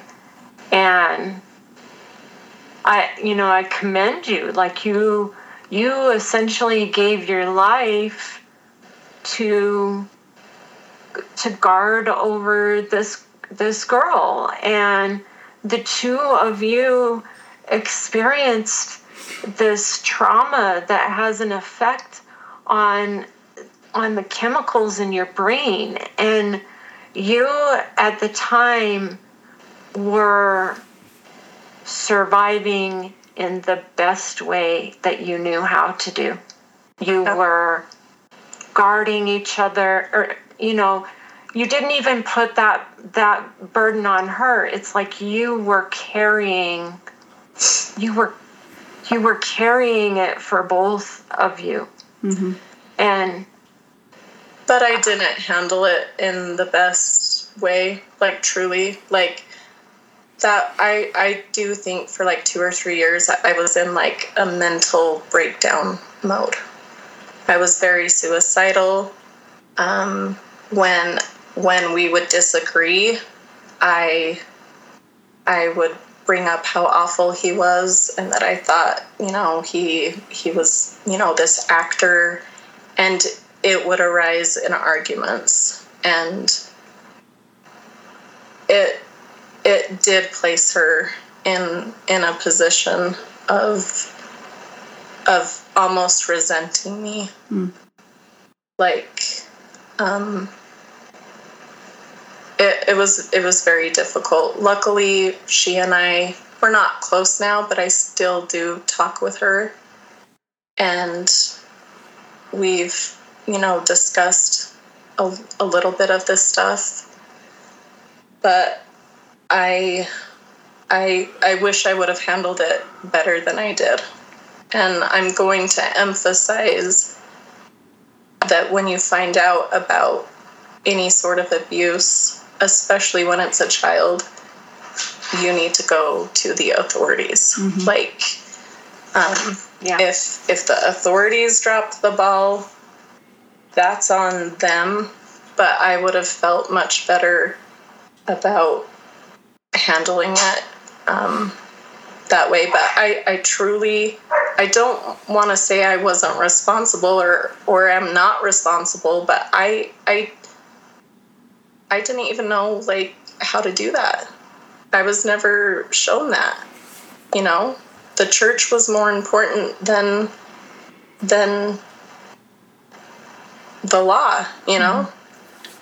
Yeah. I had a similar experience with that I didn't really think to report my stepdad until 2017, when my mom went to her stake president. Her stake president was an attorney. She told him what had happened to me and what was happening with what the church was trying to get me to write a letter. And when she was telling him this, he said to her, he said, "You broke the law," to my mom. She said, "You broke the law. Yes, the church broke the law as well, but you broke the law also. You were in a position of trust as well, that you could have reported this." So he said to her, "You need to report it."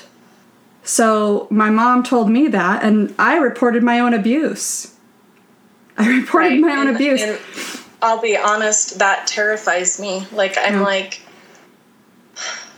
if it comes out now, which I still am questioning if I should report his abuse to me, you know, me being roofied and drugged. Well, you should report his abuse of his daughter. And you should report his abuse of you. I'm terrified, you know, I'm going to, you know, be sent to prison too.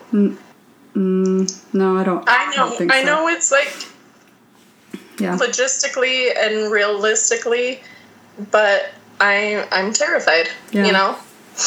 You were a woman who was also being abused. Right. So the fact that you didn't report his abuse of his daughter was not something that you were in a position of trust, where you are actually a person who's a healthcare provider or someone who is trained in these kind of things, is trained to understand, okay, well, this is abuse. Even though you probably knew that on some level, you were also considering many other things that were happening in your mind, and to survive. I think survival mode is just, you know. Yeah. So you can't discount surviving. I mean, women are vulnerable anyway, right? And you both were surviving, and you are in a place now of more stability. And I sort of agree. I mean, you have to make the decisions that are best for your own family, but I sort of agree that if it's possible to report it, that I think that on some levels can give you some peace of mind. Mm-hmm. Yeah, especially if he's still alive, and, you know, the likelihood of him continuing in this kind of behavior and putting other women in this kind of danger is, you know, I don't know that they ever outgrow it, you know. And I firmly believe that they don't now. Mm-hmm. I mean, my thought of, ooh, I get to see this person who's changed, and like everything's going to be okay, and I'll, you know, see the gospel in action working. It's all bullshit. Mm-hmm. Side note, the child that he had molested when he told me when we were dating was his daughter's older half-sister. Oh. So it's I firmly, and for me, I think if I did something on that level, or not even on that level, there's no way I could have been by my spouse's side going to court proceedings knowing that I was doing the exact same thing. Like, I couldn't do that. And to me, that's a bit, you know, there's some narcissistic tendencies there. because no feeling whatsoever. You know that the laws in Utah as of 2018 are rape no longer has a statute of limitations. This happened before 2018. Doesn't matter. Really? Yeah. Well, that's... Rape has no statute of limitations in Utah anymore. I don't know if that applies to retroactive, though. That's what I actually think it does in the case of rape. I mean, someone would have to check the laws, but that is... I know that listeners are going to all, there's going to be people who know this better than we do, so I don't want to claim anything absolutely, but I know that before Tom died, we were specifically looking for rape. We knew that he had raped somebody, and we were trying to find that individual because there was no statute of limitations. As our cases were being closed, I in particular we had heard of a rape, and I was trying to locate the individual because that would be a case that couldn't be dismissed. And the rest of us would have been able to testify, even if we couldn't have had our own day in court with him. Right. We would have been satisfied to be able to testify on the behalf of somebody else. That's ultimately what happened with my uncle. Is there you can't really, press charges, but you can validate your cousin in this is recurring behavior. Yep. It was interesting because, there's lots of particulars of the law here. So all the listeners, please don't correct us on the law. We know that we don't know. But like my case, for example, the other victims that came forward with me could not testify in my case because my case was the newest or the oldest. So they weren't around. Their cases hadn't happened before my case, so they couldn't testify to the fact that he had done it before me. But I would have been able to testify in theirs because I could show that it was a pattern of behavior, if that makes sense. Yeah, it does. Yeah. There's lots of particulars there, and ultimately it's the district attorney who determines based on a lot of different factors whether or not they take something to court. So you can't just automatically think that because you can prosecute something that they will prosecute something. But there's a lot of legal stuff that, you have to go through. But I feel fairly confident saying that there is no longer a statute of limitation on rape. Okay. So to add to that also, Esther, you were worried about you getting in trouble, about you having consequences. So if my mom was the mandatory reporter in that case, and she didn't have any consequences, like she didn't get in trouble, the police don't even contact her. So yeah, I mean, I almost feel like it's a game of almost bishop roulette, though. Police roulette. And I should not let fear guide me, but I'm terrified, and I think part of my healing is knowing that this is what I need to do. Yeah. Let me interject something here too, because this is another thing that I found out. You are able to go to the victim's advocate in the city where the crime was committed. You can speak to a victim's advocate, and you can speak to them anonymously.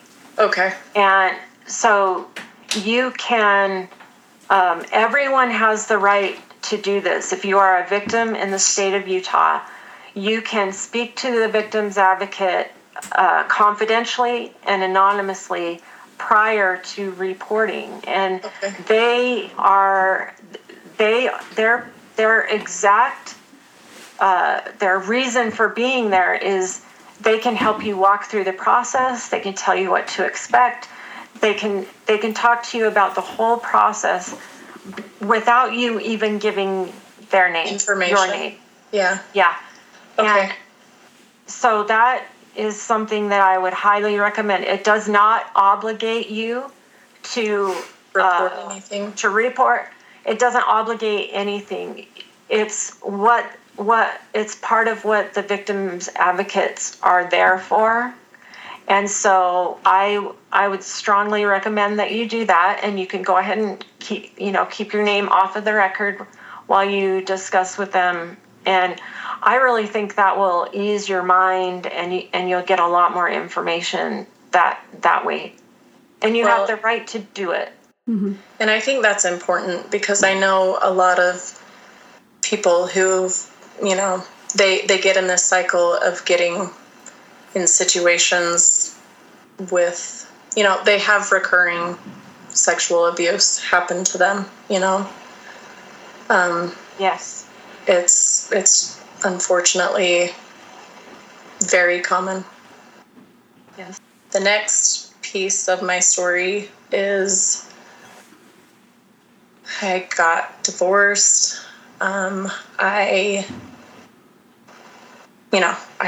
worked as a cashier at a store, making very little. And someone within the ex-Mormon community who's very well known, at least he was, and remember, this is like 7 years ago,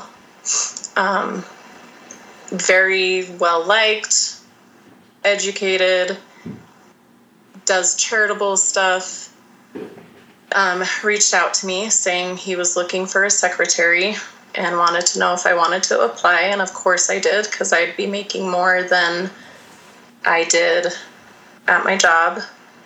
And to make a long story short, went in, interviewed, I was hired.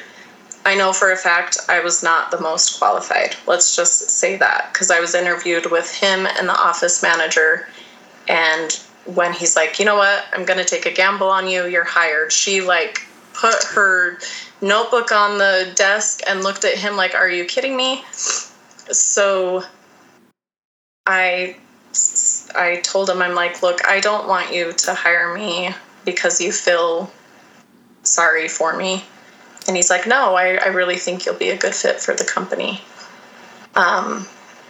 Shortly after that, he was celebrating his 10-year being in business, having it be successful. He was, the CEO, and he was taking all of his employees to Cancun. And he's like, you just got hired, you're probably not going to go. I'm like, that's fine. And a couple weeks after working there, he's like, we'd really like you to go. Unfortunately, you won't be able to bring a guest like everybody else. And I was like, that's fine. I was just excited to go. He would always, are you doing okay? How's being a single mom? Do you need anything? And I mean anything. If you need money. And I felt so fortunate that I had such a great boss, but again, I knew something was off. But we had gone to dinner because he thought I would be great for the marketing position that was open. So we were going to go to dinner and talk about marketing. And the next thing I know, before I even realized it, he's asking very personal questions. I'm opening up to him about my sexual abuse as a child. He's saying he was sexually abused. We're very on this personal, level. And then when it came time to order dessert, he said, I wanted creme brulee and he wanted something else. I don't know. And he's like, well, my dessert's better than your dessert. How about we order both? And if you like mine more than yours, you owe me a kiss. And this guy's married. I know his wife.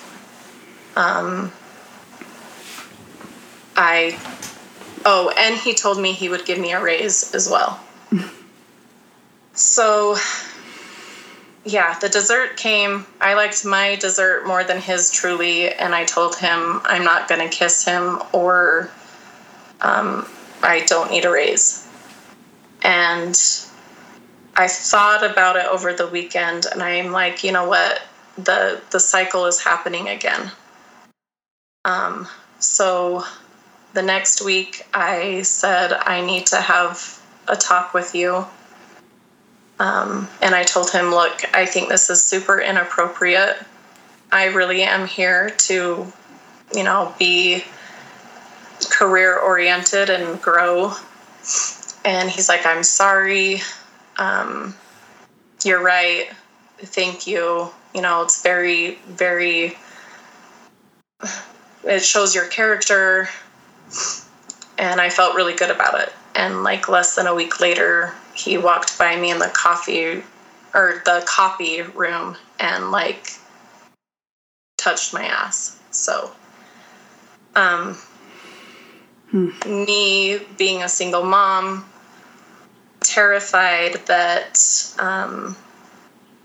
I couldn't be too vocal or I'd lose this new job.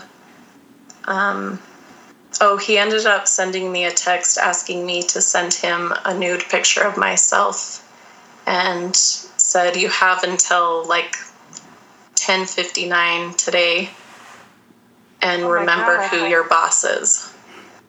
And so I was like, oh my gosh. We ended up going to Cancun and things were great.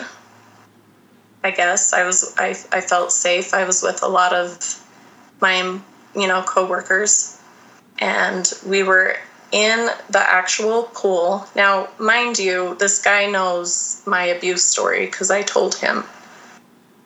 And I'm sure or if you've traveled, there's little at a pool with a bar, you can swim up and order a drink, and they have little tables in the pool. And all of my coworkers were in this area of the pool, and I swam to one of the tables and was kind of like putting my arms on the table floating, and he very nonchalantly kind of was under the water waving his arms, slowly came over beside me. I was looking at his wife having a conversation, and I felt his hand in between my thighs and up and under my swimsuit, and he digitally raped me in front of his wife. Jeez. And knowing that he knew that I froze with my uncle, again, I should have stood up and been like, what in the fuck are you doing, you sick fuck? Yep. And I just froze. And I kind of came to, shook my head, and I'm like, I'm going over to the bar. Like, so I did leave, but it was traumatic in that it was like the same thing that happened with my uncle, and he knew. And there were people around. And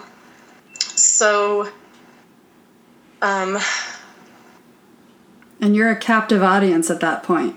Like, you can't leave. You're stuck in Cancun. What are you going to do? So I became a recluse. I didn't go to any of the activities where he was at, because usually there were there was like 40 of us there. So there were typically 2 or 3 groups going to do different things, and I just, wouldn't be part of that group with him. But I didn't feel safe. I didn't feel like I'd be believed. I was like, okay.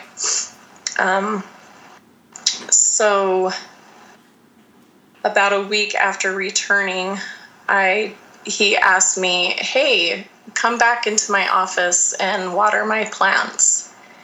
And I knew that I had to say something to him. And I began recording all conversations at that point.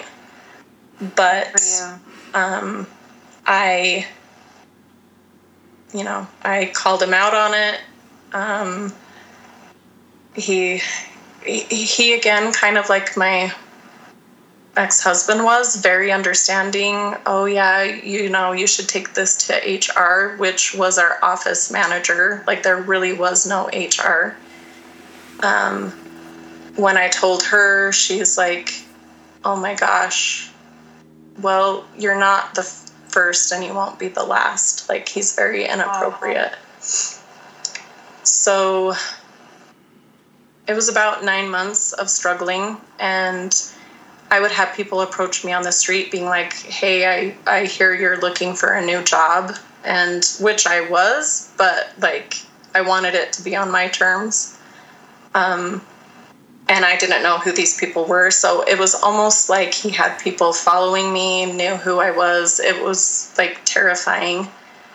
And one of the meetings I recorded, and the office manager was very supportive of me when it was just me and her. But one of the last recordings I had was me being like, look, you're being very threatening. Like, I can tell you're trying to scare me from leaving, which I understand. But I may have wobbly knees and a shaky voice, but you are not, I'm not backing down. I will go down in a fight. And the office manager looked at me and she's like, you never reported this in a written statement. You never. And I looked at her and I'm like, are you kidding me? You're the HR person. I am waiting for you to tell me what to do. I've never been in this situation. Don't you pin this on me and say, you've known about this. I need your guidance. And she's like, well, it says in the employee handbook. And I'm like, I never received an employee handbook ever. So next thing you know, within the next week, employee handbooks are being distributed. By the time I found another job and left, I turned in a paper. It was 23 pages long. And I was told his attorney will give you a severance if you sign this paper and promise to never bring this up again. And I said, absolutely not. So, good. Now I'm going to jump forward again a little bit. A couple of years later, I found out that my own daughter had been sexually abused by her dad's son, her half-brother, for 2 or 3 years. And I remember telling her, first of all, I want you to know that I believe you. I want you to know that I'm going to do everything I can to protect you. And I want you to know that you're going to be safe now that I know what's going on.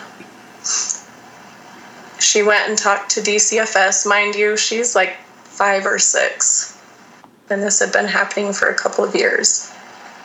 And it was in that moment that I decided she matters, and I need her to know that she matters, and I need her to see how to appropriately handle these types of situations so that she has an example, because we all know the likelihood of this happening to her or to someone else that she knows is very likely. And I need to do this for her. And as she's going through her stuff, I realized she matters, and I do too. Like, I do. Yeah, definitely. So I went back to the cops to report my prior former boss. Terrified, but I'm like, if she's brave enough to do it, I am too. And basically, I was told that because it happened in Cancun, there's absolutely no jurisdiction in any court in America, and I should have reported the abuse while in Mexico. And even with my recordings, even with text messages, there's not anything they can do. So a word of advice to the listeners, it's, and it's hard because when it happens to you, you're scared, you're terrified, but as we become stronger and know what we do need to do, I feel like these things keep recurring. Number one, because I'm too trustworthy, and that's on me. Number two, I'm not listening to my gut, because in every one of these situations, I tried to choose what I thought was best for my eternal progression instead of the now. And I really do feel like it's time for me to start growing and learning from this, Yeah. Sounds like you already have. Let me just say that, Go ahead. first of all, for everyone who's listening, because I know for a fact that the people who are listening, this kind of stuff happens to them too. Mm-hmm. And so I really want them to see how the freeze response is so common. I actually think it's the most common. And just like you are sort of beating yourself up all of these years about it, we need to start understanding that it's a response, that it's a protective response, and it's not that you did anything wrong. And the world, the church, society, even like our own selves we know that we're, badass women, and we know that we're strong. And so we put this on ourselves that we've done something wrong, or we didn't fight, or we should have said something. But the reality is, when you are physically going through an assault, this is a common response. You are surviving. It's more important that you survive. And I want everyone to hear that. We need to get rid of this shit in the church and elsewhere that says you should fight. You should fight and be willing to die. Bullshit. You should survive. And what you did was you followed your instinct, and your instinct said that your instinct froze you to help you with your survival. Mm-hmm. And it's okay. You are not bad. It doesn't mean you're weak. It doesn't mean you did anything wrong. It means that you acted like everybody else does, because this is the response. This protects us. This keeps us alive. And it's important that you are alive. Mm-hmm. That's important. Yeah. I'm glad you're fucking alive. So don't beat yourself up over that. And then secondly, I want to point out that when it's very, very common when you have been sexually abused or sexually assaulted for it to recur. The statistics are so high that once you have been abused, it makes you vulnerable to be re-abused and re-abused. Your boss picked you out because you were vulnerable. It was that whole white knight thing that I talked about earlier. Yep. You were an easy victim, and he probably knew exactly that to take you to Cancun, you would be in the jurisdiction of another country, and he would be off scot-free. So one thing I want to point out is... And I was the only one without a partner that could bring somebody with them. Mm-hmm. Like, he had it all planned out. I know he did. Absolutely. Absolutely. But when we are children and we come forward and we're not believed, and then we are abused again and we're not believed, and we're abused again and we're not believed, we become more and more and more vulnerable. And predators know how to sniff that out. They know how to see it. That's what they're looking for. They're trained. This is their thing. And so if you imagine that you don't believe a child when they say that they've been abused, how much more are you not going to believe them when they say they've been abused again? Mm-hmm. And then they say they've been abused a third time. And then they say they've been abused a fourth time. So this child who's just sort of overreacting and just wanting attention, now they got 2 stories, now they got 3 stories, now they got 4 stories, and everyone's thinking, yeah, right, you were assaulted 4 times. Mm-hmm.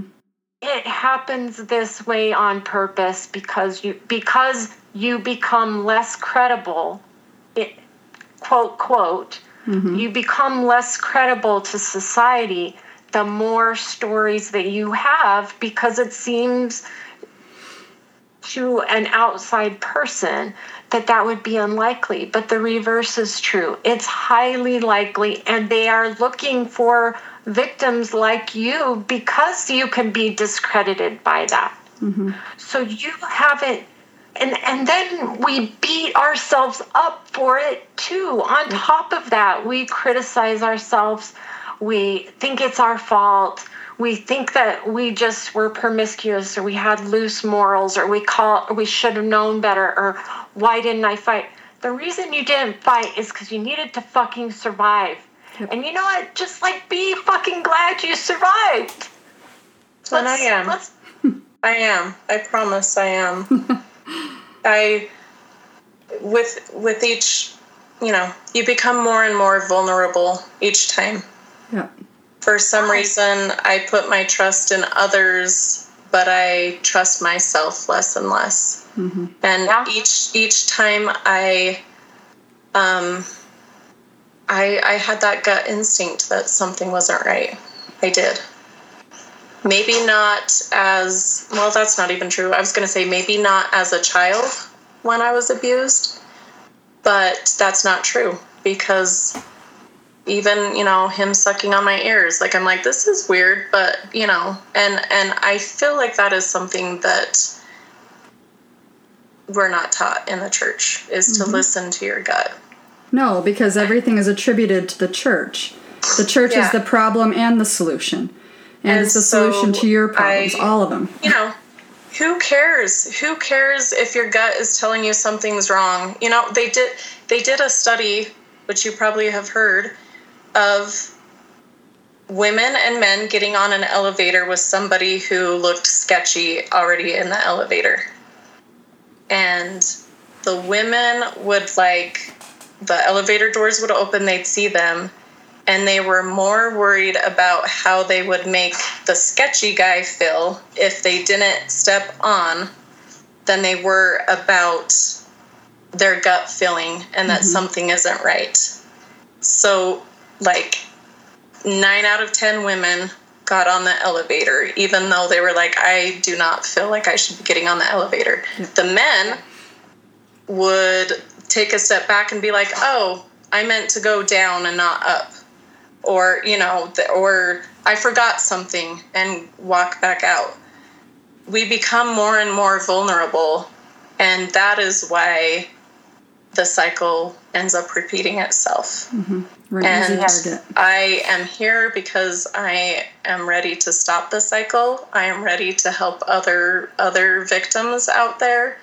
Yes, there's advocates, but it is terrifying. It is absolutely terrifying to go through the process. I think there needs to be more resources in the community on, this is how we handle this. It's like we need somebody, at least I do, to hold my hand and tell me it'll be okay. And if nothing happens, like with my boss, but at least I know it's been reported. At least I know that if somebody goes, again to report something, I will have done my job, Yes. in creating a history for this guy.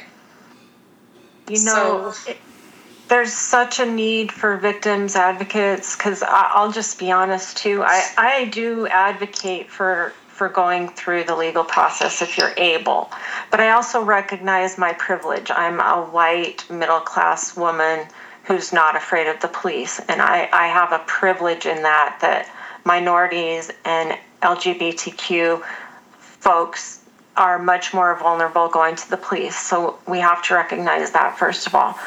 But also, I was assigned a victims advocate who totally dropped the ball on me. She didn't follow up. Her workload was so heavy because this is such a fucking problem in Utah that she just literally could not get back to me, and absolutely never did, despite I talked to her one time and she never followed up. They're just too busy. And so it is a huge problem. And until, you kind of have to work through a process to where you have the ability to advocate for yourself, to keep pushing and keep being that squeaky wheel. That's what I was going to say. You have to be the squeaky wheel. You have to keep calling, saying, what's the update on this?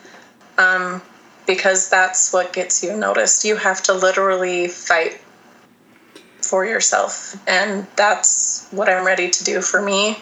And I think it's funny that I was willing to do this for my child, but not for myself until I'm like, I need to set an example on how to handle this appropriately. And how dare I be a hypocrite and not do this for myself? And this kind of is off topic, but it's not. I am one of those parents that let my kids swear if it's appropriate, and even if they're mad and they call their brother or sister an asshole, I think that's fine, as long as it's used correctly. I let my kids say fuck. They stub their toe and say, oh, fuck. I'm like, yeah, that hurts like a motherfucker. But I am very much wanting my daughter to be comfortable using that terminology, because she needs to be comfortable in everyday conversations to throw it out there when she wants to, so that if and when she is approached or is with somebody who's approached, she has the confidence to use that. Yeah. There is no way I would have ever, and I didn't, even with my boss, I don't feel confident using my voice and speaking up. And I was never allowed to use my voice and speak up to authority growing up. And I want her to be confident in that language. I think it's important. I was thinking about something that you were saying with being confident in general. Another thing that I think is interesting is that the three of us sitting here talking about this, I'm noticing that both of you are very strong women. You know, you have overcome a lot, and I feel like I've overcome a lot and had to become a strong woman, but we become fierce advocates. We become like tigers that are being poked inside of a cage, and we're not willing to just keep watching these atrocities, these people get away with molesting children, people who are just in general not good people doing shady things. I have a problem with both authority and authority who abuses their authority. So I question authority all the time, but it's not always people in positions of authority that are the ones that are abusing. You know, they're just the ones that know how to use that authority or how to use their abuse or the way that they abuse. They know how to use it to make it so that they get away with what they're doing. Right. Yeah. Yeah. You know what? I'm going to be honest too that I might seem super fierce when we're doing these podcasts, but like I'm in the real world, I'm struggling. You know, I am having a lot of self-doubt, a lot of I talk really badly to myself. Yeah. I'm going to read this, and I might have Kendra take it off. We might have to edit it. I don't know, but I'm going to read to you this. Can you see my phone? I can see your phone, but not the words. Okay, so do you see how there's this big note right here on top of my phone on my home screen, though? Right. I'm going to read it to you. Okay. This is on my home screen when I open my phone. I'm going to try not to cry, and we might have to edit it out. But it says... Don't edit it out. Okay. It says, remember that you are the stupidest person in the world. And don't talk or text anything at all because you are dumb and look like a crazy person, and everyone hates you. Whoever doesn't hate you just doesn't know you well enough yet. Your family is embarrassed of you. You're like a car crash that folks slow down to look at and grimace. Anything they might say to you is only because your brains are splattered all over the road. Literally, you splatter your brains all over everything. In that case, sure, they'd rather you weren't such a fucking train wreck. And you're selfishly crying over yourself as if you have actual value that is worthy of crying over. You think you are really nice, but really, you think you're nice, but really, you're that person that makes everyone uncomfortable with your compliments because you sound like the most desperate, stupid bitch in the entire world. So don't even say anything nice. You just sound sickly sweet, fake, and it makes people even more uncomfortable with you. No one talks like you, so stop it. You're fucking dumb as shit.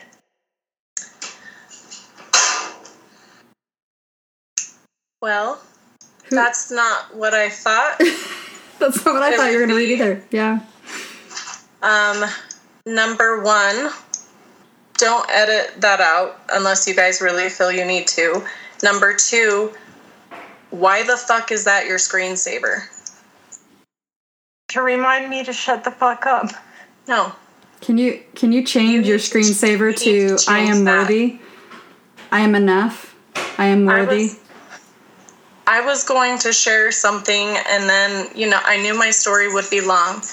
As a child, I started repeating to myself, I'm stupid, I'm fat, I'm ugly, I can't do anything right, so why should I do anything at all?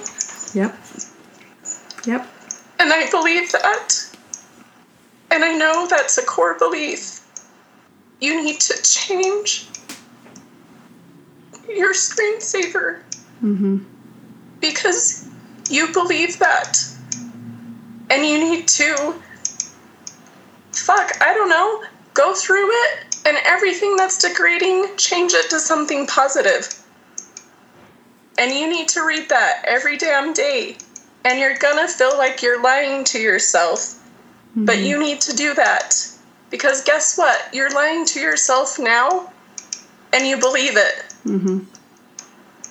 Yeah. It's time to feel like you're lying to yourself, but actually be telling the truth. Yeah.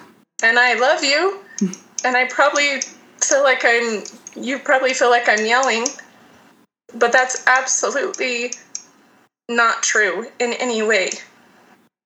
And I'm asking you kindly to please change it. Yeah. I think we all have done and said things like that to ourselves. Mine was nobody's going to believe a stupid little girl, because that's what was said to me. Nobody's going to believe a stupid little girl. And I'm just thinking, when we see others, we only see what people are letting us see. Mm-hmm. And we don't know what's really under there. Yeah. And like, I'm doing this big thing, but it's it costs. It has a cost, and you can't really assume that someone has it all together, because a lot of us don't. And these are the kinds of things we say to ourselves. And if this is what you're saying to yourself every day, when your boss swims up to you in Cancun and your reaction is to freeze, that's perfectly reasonable. Mm-hmm. Yeah. Because a lot of times we don't believe that we just don't even have we don't consider ourselves at all, Well, it's completely normal to the traumatized mind, right? Like we've all been traumatized. So we have core beliefs that are not healthy. Yeah. Normal, I don't know what normal really is, but, we have core beliefs that are not healthy. And those core beliefs, they lead to physical symptoms too. Right. So if we're not... Absolutely. Mm-hmm, if we're not taking care of ourselves and reminding ourselves what, we've been through all these things, but yet here we are, and we're doing good things, and we're speaking out, and we're helping other people to speak out, and we're helping other people who can't speak out to listen and to feel like they're not alone. So, Dana, you are doing more good than you could ever do harm. I get that it comes at a cost. Like, this is a great work to be doing. Mm-hmm. But as a survivor myself, I know that it is emotionally tolling and mentally tolling. Yeah. I don't know exactly how tolling it is, but I get that it's probably exhausting, and you're doing it for the benefit of others. Mm-hmm. So others know they're not alone. Yep. So that when they feel they can use their voice, they're able to. Mm-hmm. And like with my daughter, I just hope that your fight for yourself becomes as strong as your fight to help other people. Yeah. And if I'm not saying do this, but, if there comes a time that you're like, maybe it was just time for me to, get a podcast started, and it's time for me to part my ways because this is too tolling. People will understand, and fuck them. Like, mm-hmm. You have to take care of you. Yeah.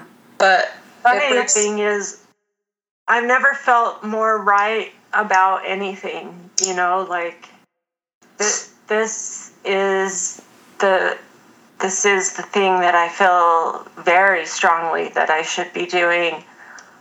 I've never felt more right about it, but I've never done anything this hard either. I'm determined, regardless of how I feel myself, you know?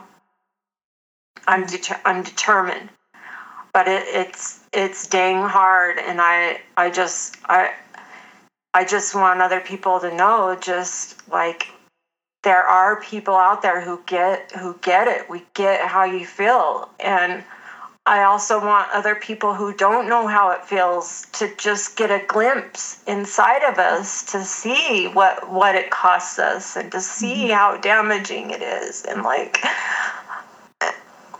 when we're so cavalier when we hear about abuse, or if we ask, well, how bad really was it? That was one thing that they kept saying about Tom was, but what did he really do? How bad was it? Like, was there a penis in a vagina?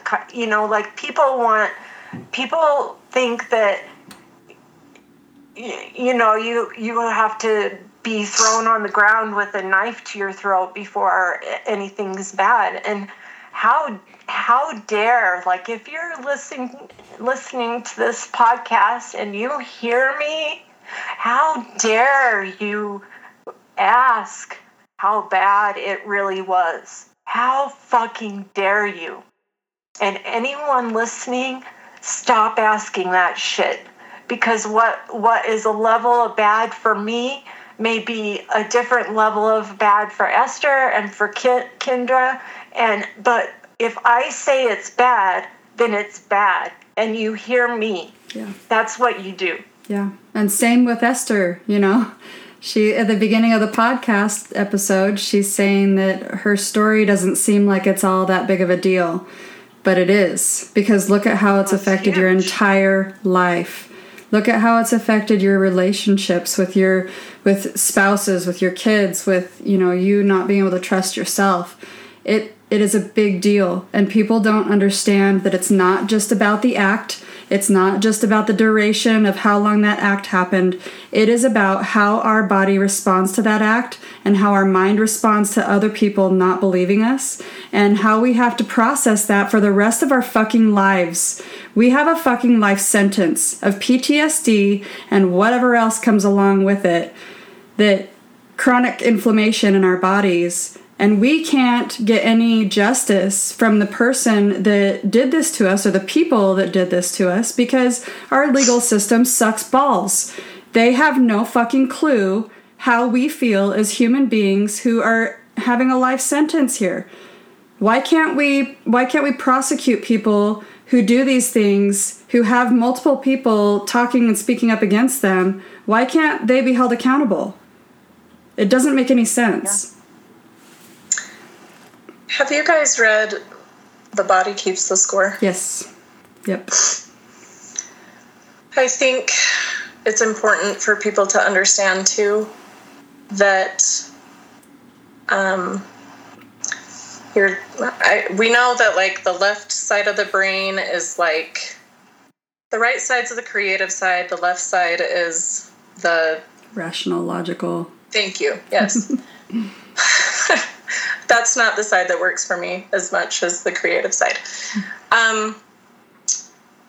So when you freeze, the right side of your brain lights up.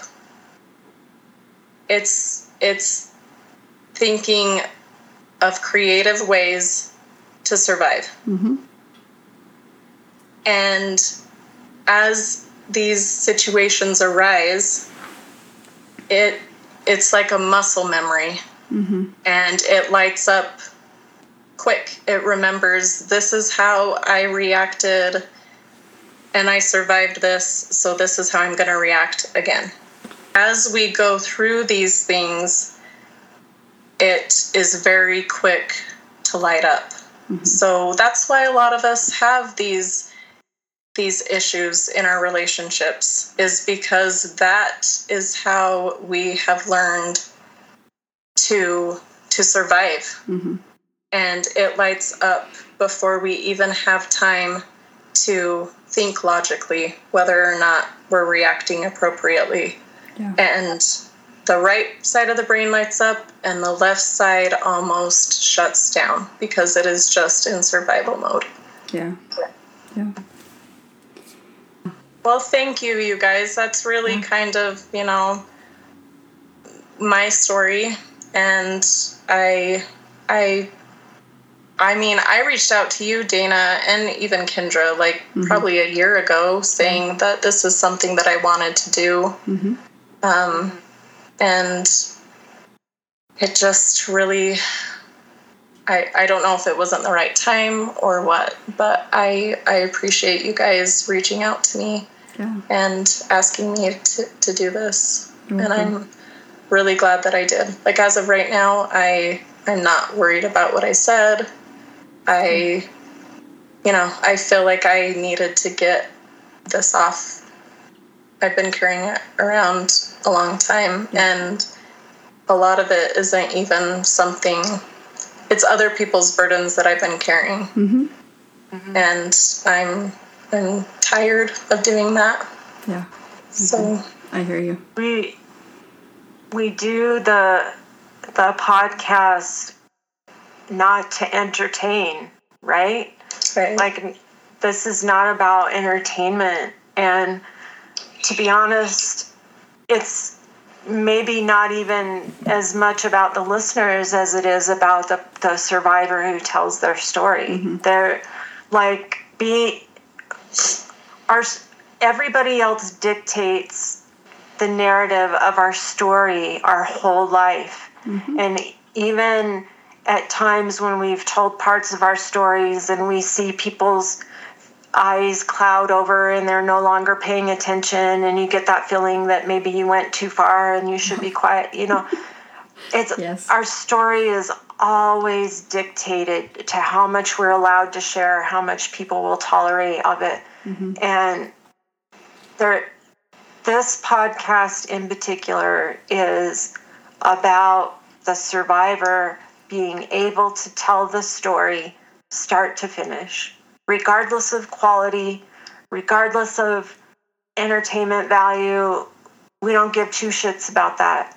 It's being able to speak out all of the words of our story in the way that we want to tell it, and to just kind of release it. And I think people are responding to that. Yeah. I think it's kind of like, the Oprah show for me.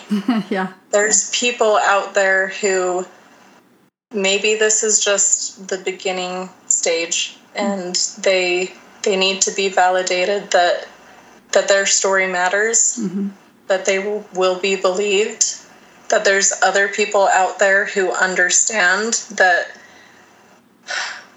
the church is covering up abuse. And it was good for me and therapeutic, but I know for a fact that as people listen to this podcast, it's helping them in ways that they don't know and maybe won't know for years.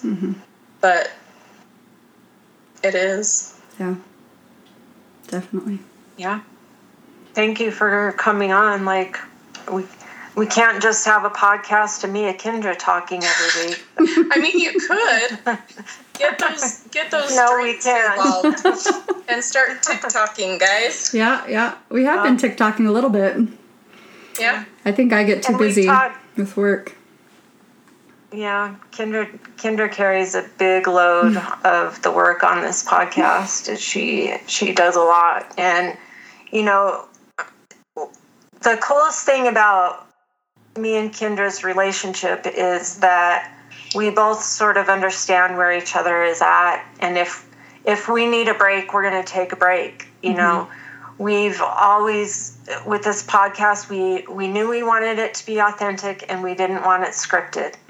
And we also knew that both of us have limitations, whether it's work, family, or physical limitations. And so we're going to do it when we do it, and then we're going to not do it when we don't do it, and it'll come out when it comes out, and we hope that everybody listens. And that's how it's going to be. Yeah. Well, it's on our terms, right? And if we're going to if we're going to take care of ourselves, which, Esther, you should listen to this as well, right? If we're going to take care of ourselves, or if we're going to take care of other people, we have to take care of ourselves first. we don't take care of ourselves, then we're not going to be able to do this. We're not going to be able to keep doing this because it's going to be too hard. Yeah. So we have a little bit of a rebellious nature where, or at least I do, where I'm, we're not going to be told that it's got to come out every Monday at 5 o'clock. And if we don't do that, then we're going to lose listeners. Yeah. If we lose all the listeners but 10, then it's still about the survivor having the freedom to tell their story. And it's sort of like you put it in this time capsule, you've recorded it, and now you have this thing that you have created. And that it's a special thing. And that's where the value lies in this. And that's what we care about. Yeah. The other part of that is that when you listen to your story, Esther, I think the first time that I listened to my story after talking to Dana and us having our conversation about my story, it was really hard. It was hard. I had to do it by myself. I had to listen to it and give myself grace. And I also had to, I also realized that in listening to my story and listening to me telling my own story in my own words, it was validating.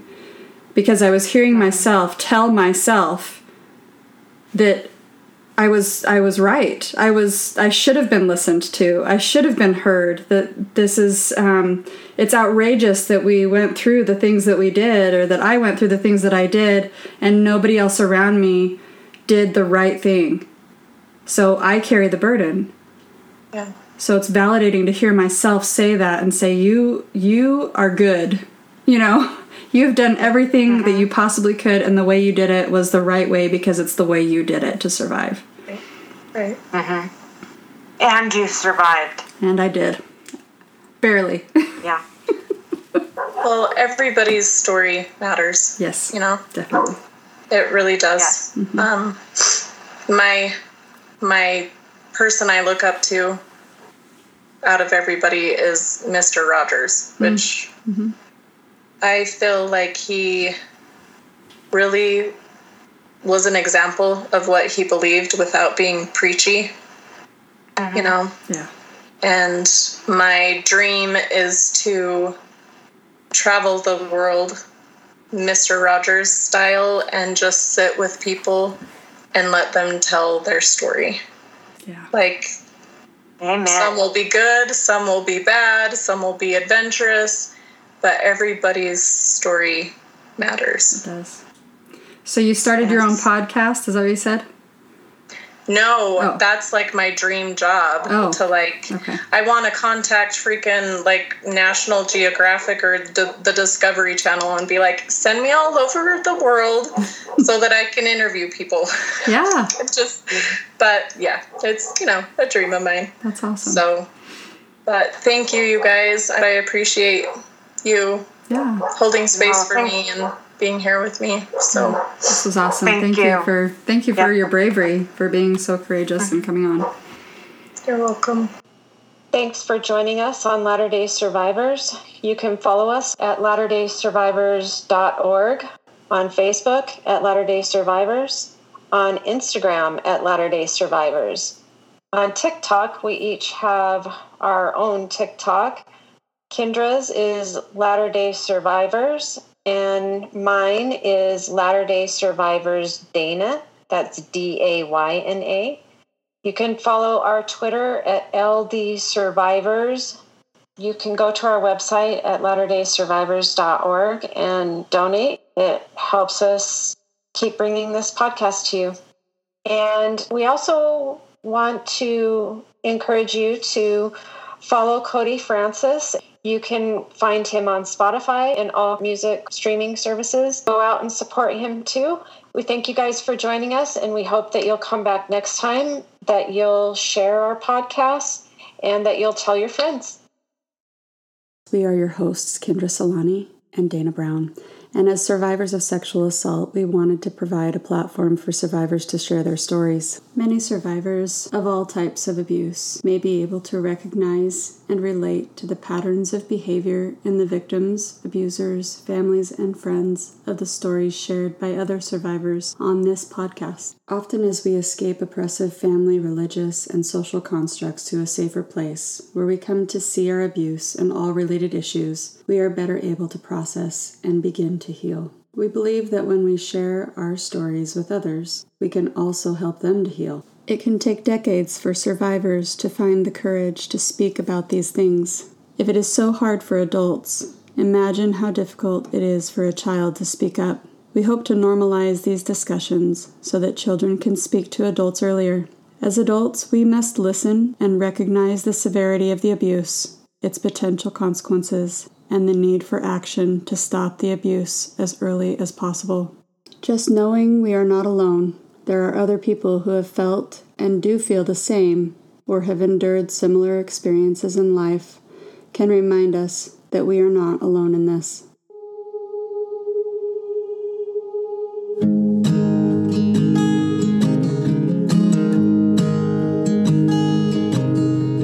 Oh my child, I know you hurt and you can't let go. It's not your fault and you don't deserve all the bad and the hurt.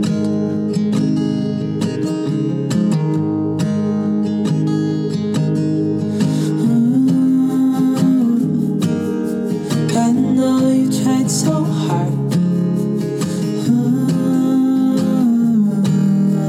I know you've done your part. It's not fair. You did your time. How much longer will you suffer in this life? But don't give up. Just hold on tight. It'll be alright.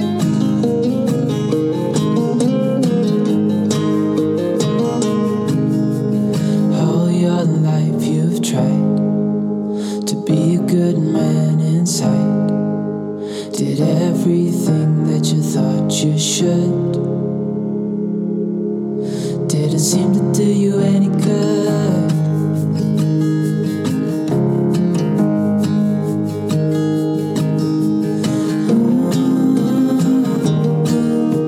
I know you've tried so hard. I know you've done your part. It's not fair. You did your time. How much longer will you suffer in this life? But don't give up. Just hold on tight. It'll be alright.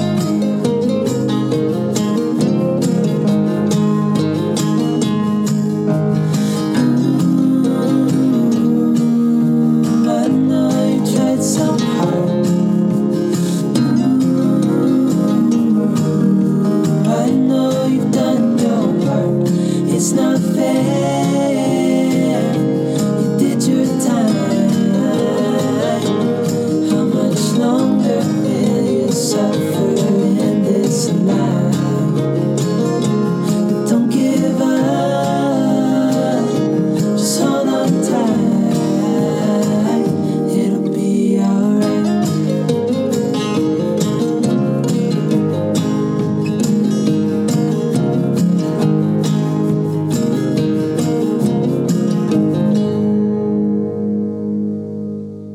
Since I have the opportunity to tell my story, I'm going to freaking tell it.